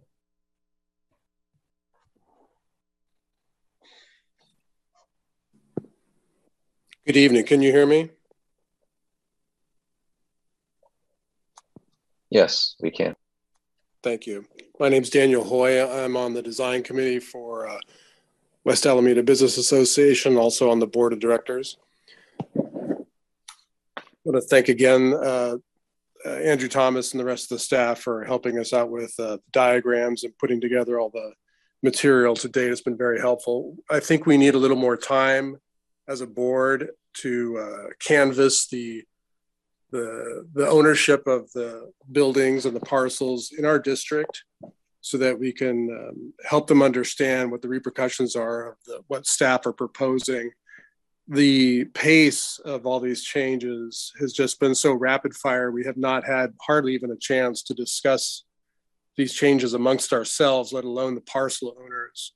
I think it'd be very valuable to be able to reach out to them and say, this is what we're anticipating. Is this agreeable to you, or is this going to make a problem for you in the future? We don't want to create a guidance here that we're going to regret at some point. So if there's some way that Andrew can work with us in our own workshop way that gives us some possibilities to reach out to these folks, it would be very helpful. So far, it's just not been able to happen due to the timeline. We're looking forward to working with Andrew some more on the diagrams. He's taken our diagrams and overlaid his own thoughts on them, and we need to be able to provide some feedback, and I'm hoping we have the time to do that. We've got some concerns about those diagrams right now. Thank you again for your time, and we look forward to continuing to work with them. Thank you. Next speaker, please. And last speaker will be Drew Dara Abrams.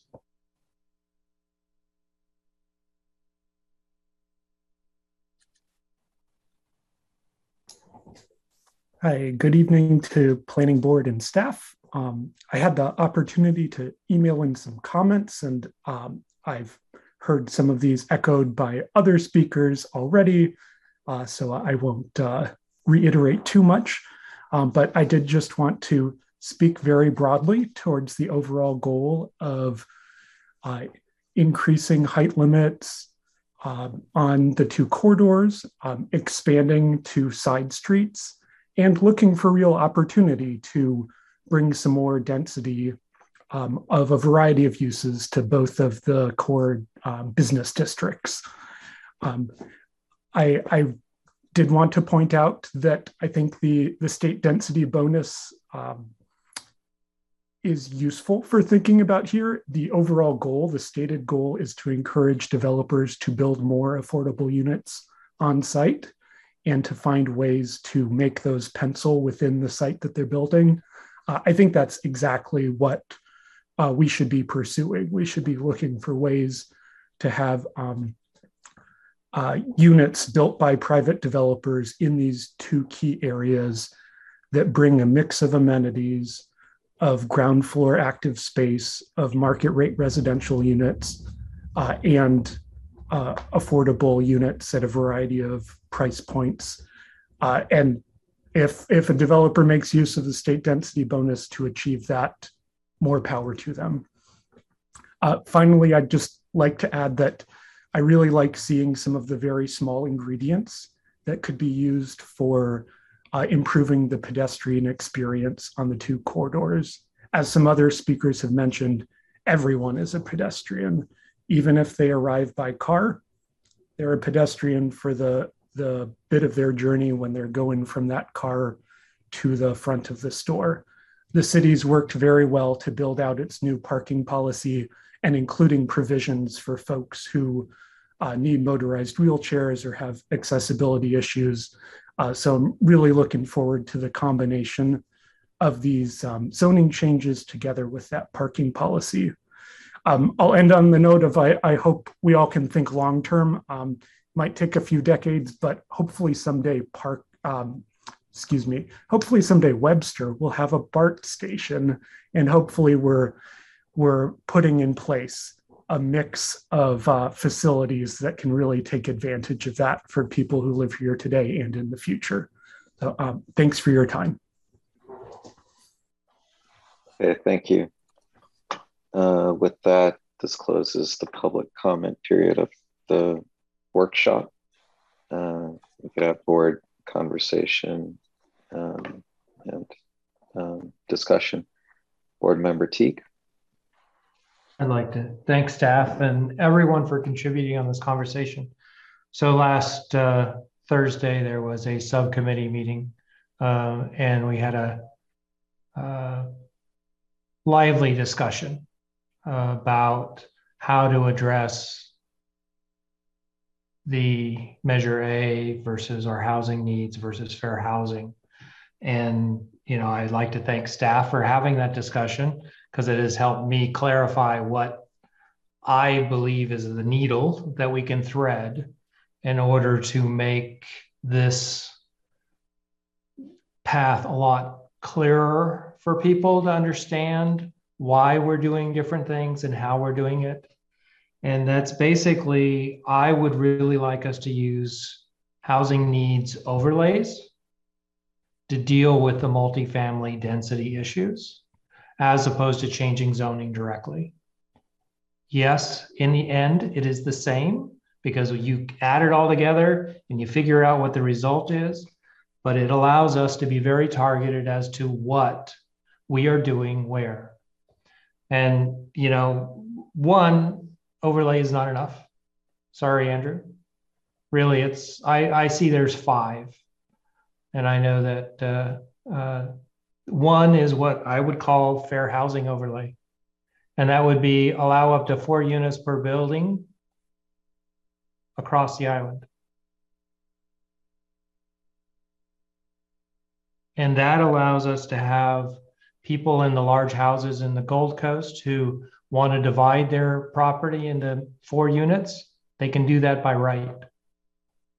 The small parcels on Park Street that wanted to do residential, allow them to do that because today they can't.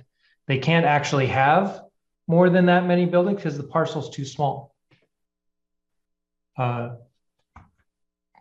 McGuire suggested something which I absolutely loved, which was the idea of a transit overlay and taking the lead from SB 10.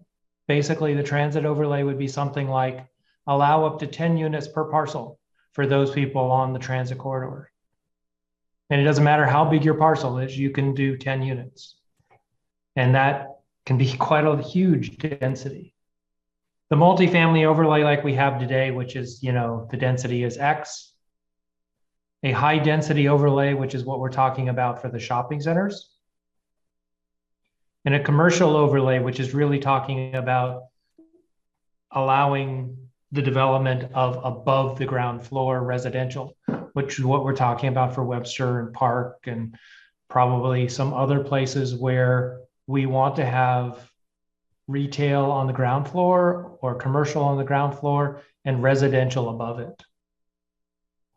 And then that allows us to change the zoning to deal with the things that aren't related to the multifamily and the density that comes in from their overlay, but we can control all of the rest.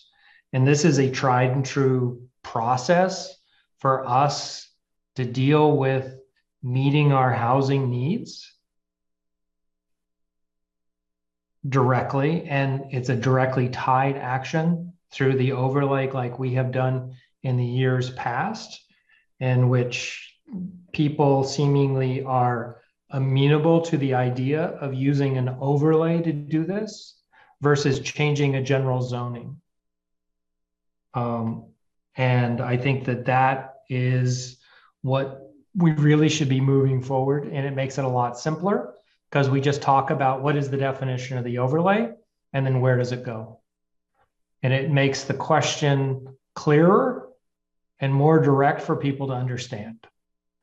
And so, because the zoning as it is with all of these changes of definitions, it is a lot for someone who isn't involved with this as much as all of us to really understand what does that mean. And I think that this is a way that we can move forward and bring in all of the people of Alameda to the idea of meeting our housing needs and why we're doing it. I would love to hear from my fellow board members what they think of this idea, because it would be direction to staff.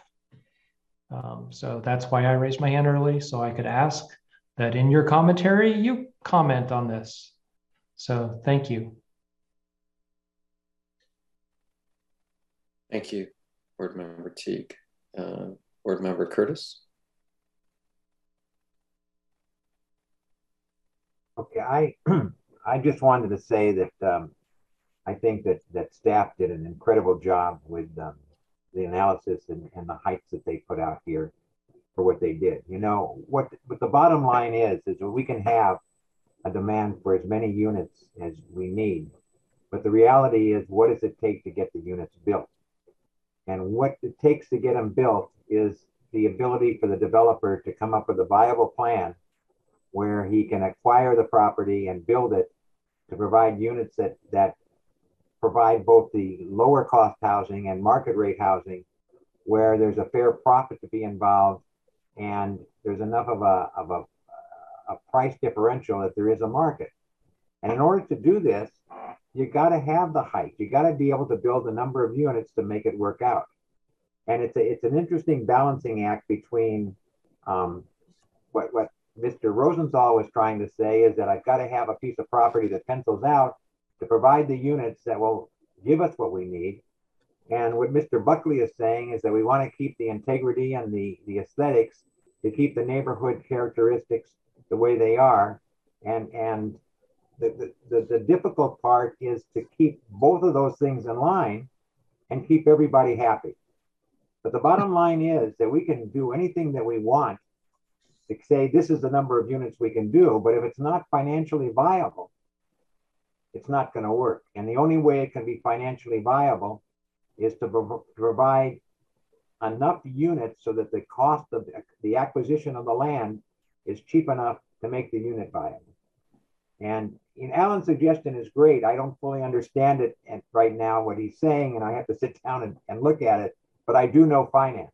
And I do know that if something doesn't pencil out, it's not going to get built.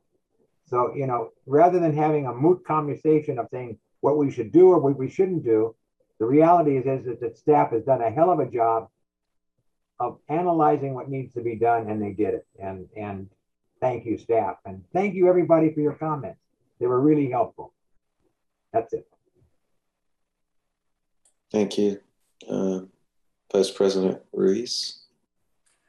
Thank you, staff, for the presentation and the committee for your work. I know this is a huge undertaking, and also I want to appreciate gratitude to the public who come up today and providing your feedback. And Alan, just want to answer your question as a practitioner. You ask about overlay zones, and in our daily practice, I dread to see overlay zones because that just means more things for us to research. And inevitably, there's usually conflicts, and for practitioners try to figure out which one is more practical. So that's just, my honest feedback. But if that's the way to comply, to thread the needle, I understand. So just kind of right off the bat, addressing your comments on that. And a few comments. First of all, I appreciate WABA Design Committee's willingness to discuss their proposal with the property owner. I think that is the must. You need to survey the property owners before you come out with a recommendation. And in your recommendation, I would advise that in drawing, I believe there's a value in stepping back the building. However, how that step back is derived should be from sun and shadow study, not from sightline, because sightline it's not unified. I mean, hate to say this, but I'm very short. From my vantage point, I can't see anything. So we need to just look at what kind of street light we're creating. And is seeing the top of a building set behind a historic facade such a bad thing? Not necessarily. Times change, just to let you know that there's something behind it. What we're doing is contributing to housing. So seeing the building behind a well-preserved facade is not necessarily the bad thing. Stepping a building so that we can provide sun into the streets and create livable streets, that is important. So I would strongly encourage you look at other cities and how that they derive that step back diagram. And in terms of, I agree with the public comments that for buildings, for example, in San Francisco, building under taller than 40 feet, you have to do a shadow study. We need to know how it's casting shadow against adjacent properties. So that needs to be a requirement, at least in my opinion. Then another general comment, Andrew, you mentioned that the idea is not to govern the number of units, and yet I see that we are also prescribing minimum amount of units. And unless we have a maximum allowable density and also minimum. I would say removing that just allowed a maximum density. And because we don't know, we didn't do a study on all the sites, right? There's all these different circumstances when you try to apply a regulation into the real world practice. So I would like to understand why we also set a minimum threshold if that's even necessary. I'm in support of eliminating the stories and only give the high limit. I do think that we should keep Webster and Park Street at the same height. If Park Street is having 65 feet, give Webster Street the same height limit rather than stepping up and down, especially if you look at it block by block, there may be just one or two buildings that's really of historic significance, especially when Webster doesn't really have a historic designation. If the building owner really want to preserve that, they can apply for historic designation. I'm in support of Neptune Plaza. Previously, I know we discussed of pulling that out of the NF overlay zone, but now in further discussion and further review, I'm in support of putting Neptune Plaza as part of the shopping center NF overlay zone so that we can increase the density. More specific questions for you, Andrew, is I was wondering why under permitted use dwelling was crossed out, and under use permit uses that require use permit, why do we delete share housing? So those are just the questions I have. Thank you. Otherwise, I know this is a huge undertaking. Thank you for all your work. President Sahabi, would you like me to answer those questions now or wait? I think it'd probably be good if you answer the questions now because it may inform other board members' questions and comments. The striking of dwelling units and the rephrasing of dwelling units, the striking of shared housing, it caused a bunch of confusion for a number of people. And it was really just the process of drafting the text and straightening out the zoning ordinance. The basic idea is this: multifamily housing permitted by right, and the fair housing other categories like residential care. Brian's showing it here on the screen at the bottom. So what we did is, this is all multifamily dwellings, residential care, senior and residential care, large shared living, all of these things. They're all the kinds of things that are required under fair housing law to be permitted by right in this kind of zoning district. So we put them all together. They're all the things that matter to state HCD, and that we need to be super clear that we allow by right, as long as they're above the ground floor. So we put it all together there in KK. At the top of the page, you can see we deleted the reference to dwelling units when the units are located in the structures also containing non-residential uses. And that's just we just list it in one place in the ordinance. We list it all together. We could have modified subsection U to reflect everything in subsection KK instead. And that might have been clearer for people. Later on in the ordinance, under conditional use permits, this is the conditional use permit section, we had to strike shared housing and dwelling units because you don't need a use permit anymore. We're making them permitted by right. So that's why in this section, dwelling units was strucken, because this is the use permit section of the ordinance. And then further down, I think shared housing was also allowed with a use permit. But but what you put it under use permit is if it's above the ground floor. What was well, go back to KK. The idea here is all these things are permitted by right as long as they are above the ground floor. Well, okay, so all right, so this is under. Is this the permitted by right section? No, this is use permit. This is use permit. Okay. So in order to have the residential use on the ground floor, that's when you need the use permit. Okay, now it's by right above. That is clear. All right, thank you. Because in the commercial zone, we want to prioritize ground floor space for commercial uses. Right. And then just really quickly on your other question about minimum density. We're proposing to not have any maximum density. So just building form. We did introduce the idea of a minimum density of 30 units the acre. You don't have to have that. The reason we did do it was for two reasons. One, under state housing law, 30 units or more is in a different classification. That is assumed for a metropolitan area. Now you're talking about units that even if they're not deed restricted, are going to be more affordable. So if a zoning code says we have a minimum density of 30 units the acre, meaning we're not going to have single family homes, we're not going to have low density, more expensive townhomes, we're not going to have buildings with just a few big units, we're going to have higher density development. It counts as a more affordable housing product under state law. So it helps from your housing element perspective. That's kind of why we have it. We don't have to have it, but it helps us with getting our housing element certified. Yeah, I just worry about the applicability of it. You know what? Here's what we do know. We approved a project on Webster Street. The one mixed-use housing project that we have actually reviewed. The planning board has had an opportunity to even try to approve. It was a density bonus project. It was a total of 26 or 27 units the acre, and that project just has not moved forward.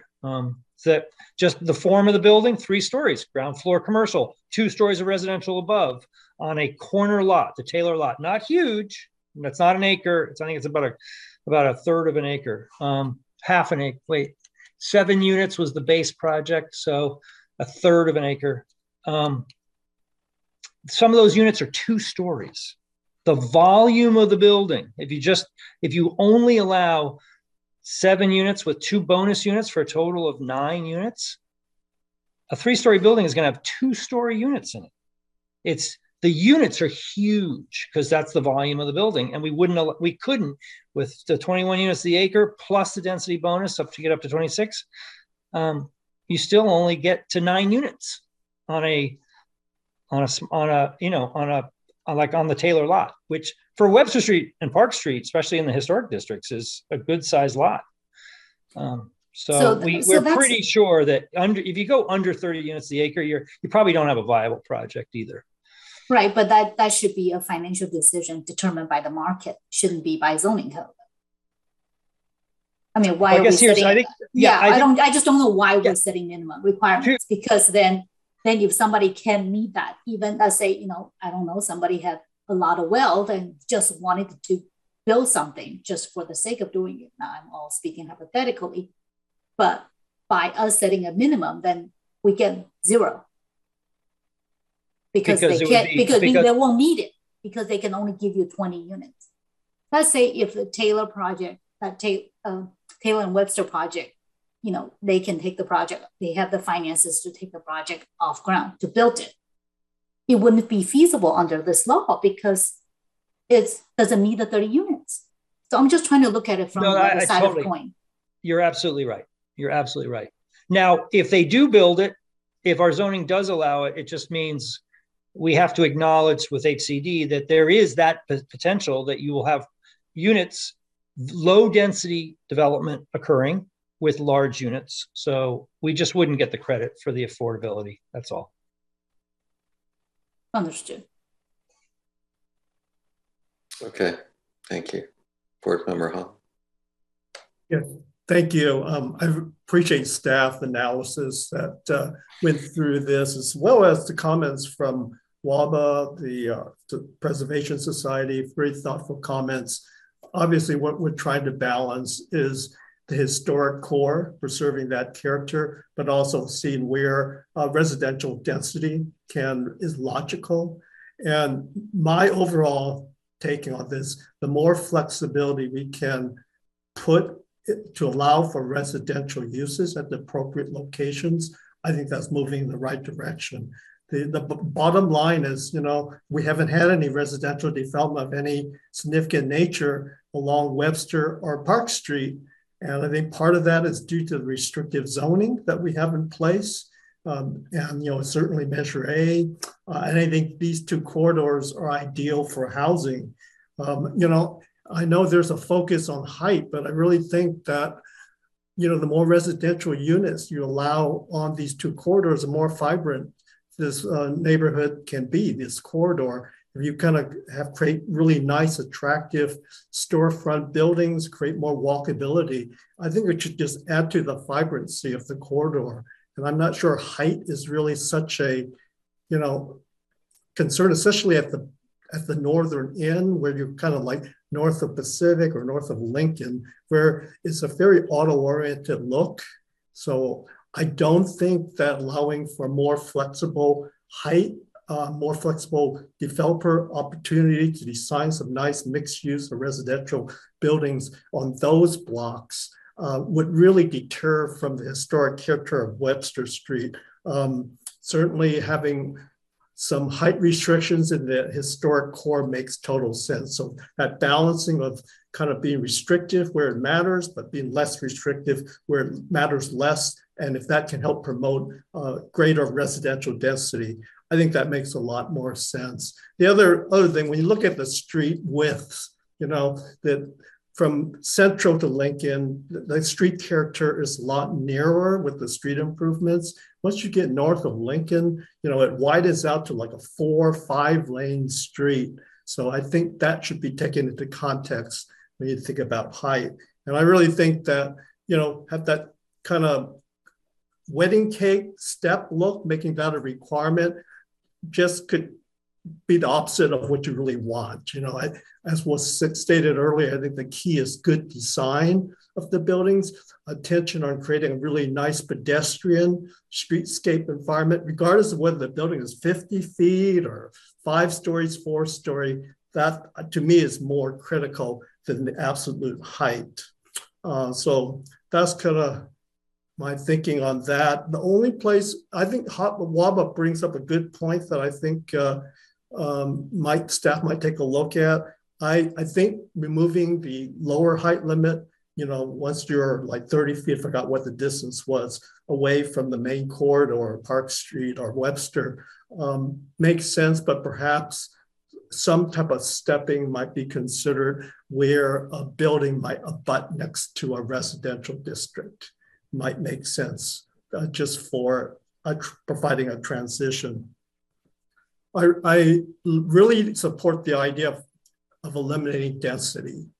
I think controlling the height and the envelope of the building is more important. For instance, what goes on in the interior of the space. I'm thinking, okay, with density, it forces more, say, a 2-bedroom apartment. Is that better than allowing someone to do 2 studios? I think allowing for the smaller units can help promote more affordable housing, which is part of our goal also. The only place that I was thinking why there's a 30-unit minimum is because it relates to the arena. I believe that you can't count a site to allow for affordable units if it's under 30 units per acre. So not that that's the justification, but that's a key purpose of meeting the arena. You can only count sites that are minimum 30 units per acre to count for, to assign some affordable units to those sites. One of the other comments is the density bonus law. I think Chris brings up a good point. I've always been, a question in my mind is, if you eliminate the density number and just rely on envelope, how does the state density law applies? Does it not apply because you have unlimited density, or will HCD interpret that there's still some density bonus opportunity to exceed the height? So I think that's a good question to get clarified as we move forward. I know there's comments from WABA about wanting more public comment. I saw this as a workshop. We're not making any decisions. So I'm sure staff will be doing further work outreaching to the affected property owners before this comes to a vote for recommendation for the planning board. So I think the final comment, I guess, to respond to Alan's comment, the concept of overlay districts, the concept doesn't bother me. It's how you apply it that makes them, makes the most sense. It makes it more complicated in my mind. However, if from expediency standpoint, that's what the community would like to see, I'm open to it, but it does, in my opinion, just add another complexity to the development standards. So to me, it's just the devil in the details. Where does it apply and what does it mean? So anyway, those are my comments, and thank you for all the work thus far on this. Thank you. Director Thomas, do you want to respond to something there? Well, why don't I wait? Why don't you go through with everyone, and then the overlay and the density bonus ordinance. I just wanted to address those 2 issues, but I think I should wait. Okay, Board Member Cisneros. Thank you for the discussion and for the public for their thoughtful comments. I wanted to respond to Board Member Teague's thoughts, and I unfortunately wasn't at the last subcommittee meeting. It was the one before that one, so too bad I missed out on that lively discussion. But I have so much respect for you, Board Member Teague, and I agree that overlays could be a very useful tool. And with that, for me, I agree that they would, go to the same end result, but it's a principle thing for me almost, where with with Article 26, just having the ability to address this directly with the zoning, it seems important. So for that reason, I like the staff recommendation because I think it should be personally addressed more directly. But again, I'm not against the concept, so I am open to further discussion.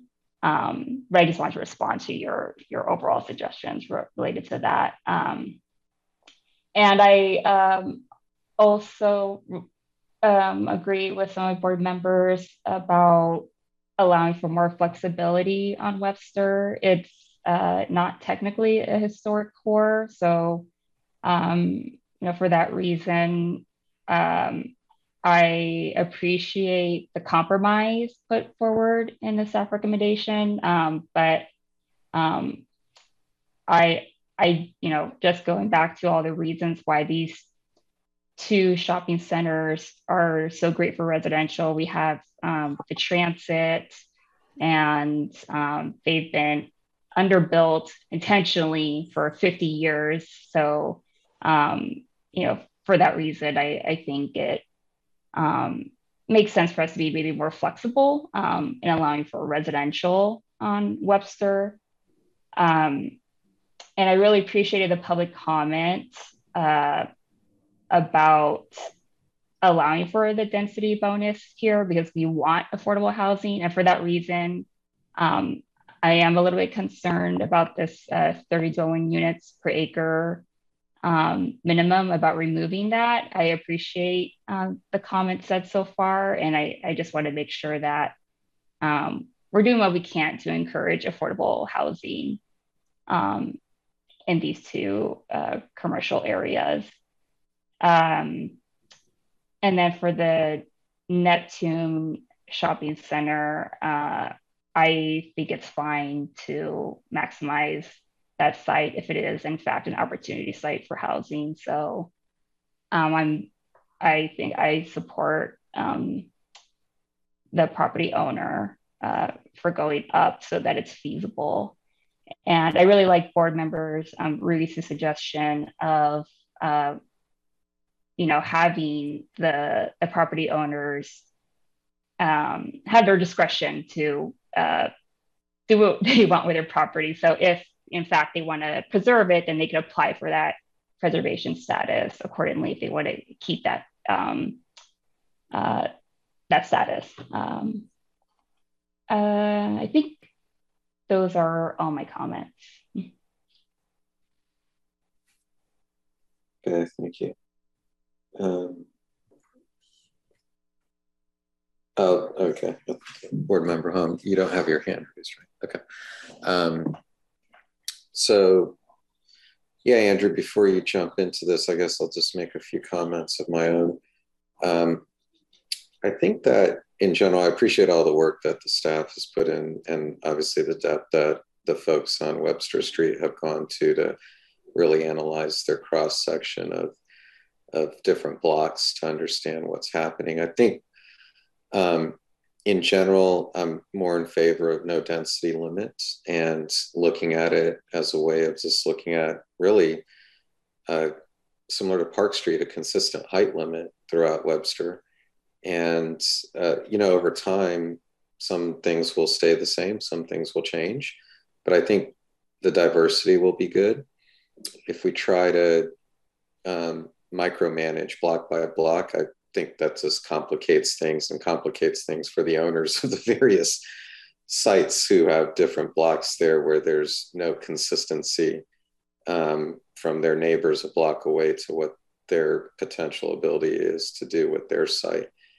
I think what I've seen most successful is just, like we've talked about, have FAR limits, if you'd like, and then height limits. And density will be what folks decide the market demands as far as, market rate units, micro units, senior housing, whatever it may be. That's left to really what folks want to do as far as how they want to develop their properties. I do think a consistent height through Webster Street would be really helpful in this goal of creating more density over time.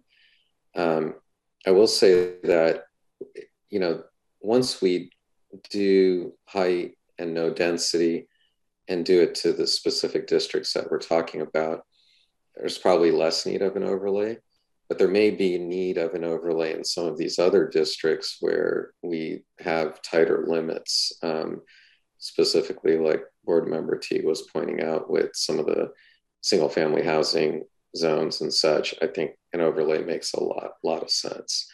So in my mind, with the community commercial or these districts that we have that are more mixed use oriented, we can take a more simplified approach on how to tackle these. And, you know, it's natural, like these areas are the opportunities to create density, and things, you know, sort of taper off from these more intense corridors that we have, which I think have already been established as major corridors within the city. So that really the way that I would see it. And I think that with the staff's, I guess, development of how these standards would get applied, I think, like Alan pointed out, clarity on what height you need for ground floor commercial, which we have established, and then above that, you know, really there's a lot of variation that one could do because of just the height limits that will be inherent to that district. So those are my comments. Andrew, you wanted to add? Yeah, is that, well, first, I just wanted to say thank you for taking the time, everyone, to talk about this, and the public speakers, super helpful as well. So staff is going to, you know, we're going to work on a second draft. We will definitely work with, continue to work with both the Downtown Business Association on Park Street, as well as the West End Business District, WABA. And we can certainly make ourselves available to do meetings. You know, as we've said, WABA already has put a lot of time into this, and we're willing to just keep working with them on this. A couple just clarifications, and then, you know, I think we've probably worked this enough tonight, unless there's more. Density bonus ordinance. It's a state law. We can't make it go away, and you can't draft zoning to make it go away. It's one of the public speakers said it best. It's like, it's a state law that basically says if a developer is offering to provide a certain amount of affordable housing, they get to ask for concessions and incentives and waivers. It's a way of basically empowering folks, developers who are having financial issues, to come to the city and say, I'm having a financial issue with this project. It might be because of the height limit. It might be because of the density standard. So there's no way to structure zoning to make that state density bonus go away, or guarantee that nobody will ever ask for it. It may have nothing to do with the height limit. It might have to do with the 15% affordable requirement. I mean, there's just a whole number of things that can be triggered if a project's not viable because of some standard that we have developed.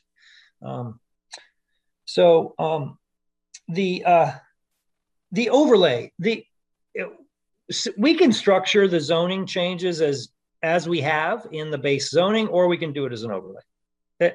It's no harder one way or the other for staff to create, but we still have to all figure out the same, but we all have to figure out the same tough questions. It sounds like everybody agrees we should allow multifamily housing. That's probably the single biggest issue that has prevented any housing from being built on these corridors in 50 years. Number two, seems like everybody agrees that 21 units the acre is too low. Whether you want to set a minimum of 30 units the acre, interesting question. I think we need to go back and think about that and talk about that. We do, I think the unlimited density or no density standard is something that we're very interested in pursuing. And just to answer the question of state density bonus, Berkeley for many, many years, at least since I worked there, which was 20 odd years ago, has a number of districts that don't have density standards. They have published their whole set of guidelines on how you do density bonus when you don't have a density standard. It's basically based on floor area, number of units. It's not complicated. And state law also acknowledges that there will be, even zoning districts without residential density limits are subject to density bonuses under state density bonus. And you basically figure it out based on floor area, number of units in the base project. So like I said, whether we come back with an overlay zone or whether we just come back with zoning amendments, we still have to struggle with the same questions. And I think the big question really is, the heights, and how do we best handle heights? And that's what we've been talking about. We'll go back and think about this. I think, should, the sort of consistent height limits versus the very tailored height limits is something that's very much what Webster Street came up with, this very tailored approach to height limits. I think staff's initial reaction, we all were kind of like, wow, that's awfully tailored. That's awfully prescribed, block by block, height limits changing. But we thought it was an interesting proposal. Something to think about, and whether we should make Park Street more varied or whether we should make Webster Street less varied. That's, I think, the big question that we're going to have to sort of think through, and we'll continue to work with the two business districts and come back at a future date with a more refined proposal. If there isn't anything else, I mean, this has been super helpful for us. I've taken a lot of notes, Brian and Alan. We meet every week and work on this stuff. So this has been great to get the input of the community and the planning board to help us for the next step. Thank you. Okay, great. All right. Well, thanks everyone for the discussion. All right. So we'll move on to the next item in our for our meeting, which are the minutes. Which we will also have public comments if there is any after each review of our draft meeting minutes. So let's start with the first one for December 12th, 2021. Did anyone have anything to state on this prior to opening it up for public comment? Board Member T? So somewhere down where it says Board Member Teague had questions about ADUs. There's a typo. I don't know what SBP is, so I imagine it's SB9. Okay. Anyone else? No? Okay, if you'd like to speak on this item, please raise your hand and we can call on you. Are there any speakers for this item? Currently, no one's raising their hand. No? Okay, so we'll close the public comment period of these, of the minutes for December 12th, 2021. I move approval of the minutes as amended. Okay, so I we have a second. motion. I second. Okay, let's go ahead and take it to a vote. Board Member Curtis? Aye. Cisneros? Aye. Hahn? Aye. Rothenberg? Aye. Teague? Aye. President Ruiz, Vice President Ruiz? Aye. Me, and President Sahaba? Aye. That motion passes unanimously. Great. All right, next item 8B, the draft meeting minutes for January 10th, 2022. Does anyone have any comments or corrections they'd like to offer up? Board Member Hahn. Yeah, thank you. And under the item regarding, I think it was 7B, no, excuse me, maybe. It's regarding the shopping centers, the overlay zone discussion. In the minutes, it says, he also questioned how the parcels would work and the state density bonus law. I think to clarify, I think my comment about how the parcels would work was really about with the parcels being developed individually, how it relate to an overall master plan or overall development plan for the shopping center is kind of what my comment was. Just wanted to clarify that. Okay, thank you. Anyone else? No? Okay, let's open it up to public comment. If you'd like to speak on the draft meeting minutes of January 10, 2022, please raise your hand. Do we have any speakers? Currently, no one's raising their hand. Okay, so we'll close the public comment period for this item. Would anyone like to make a motion? I move approval. I'll second it. Okay, let's take it to a vote. Board Member Curtis? Aye. Cisneros? Aye. Hom? Aye. Rothenberg? Aye. Teague? Aye. Vice President Ruiz? Aye. And President Sahaba? Aye. That motion passes unanimously. Okay, great. All right, moving on to the next agenda item, staff communications. Anything on the planning, building, or transportation department, recent actions and decisions to report? Nothing from staff, unless the board has questions or comments. Okay. And then 9B, oral report, future public meetings and upcoming planning, building, transportation. Yeah, so at your next meeting, we're hoping to bring back annual report on the CARP, Transportation Choices Plan, and then hopefully to continue our housing element workshops. So we just have a lot going on. That's my only update for future meetings. Okay, thank you. Written communication, we have a letter, HCD letter dated 11/29/21. Yes, so this is the letter that staff has been talking to you about. This is in response to questions that we have asked HCD, specifically regarding Article 26 in the city charter. And so I don't believe we've sent this to you. So this is the official transmittal. Yeah, and I remember asking for that. So right, thank you. Thank you. Okay, thanks for sending it across. I don't know if anyone has any questions or comments on it, but because we got it. Okay, board communications. Board members may ask a question for clarification, make brief announcements or brief reports on his or her activities.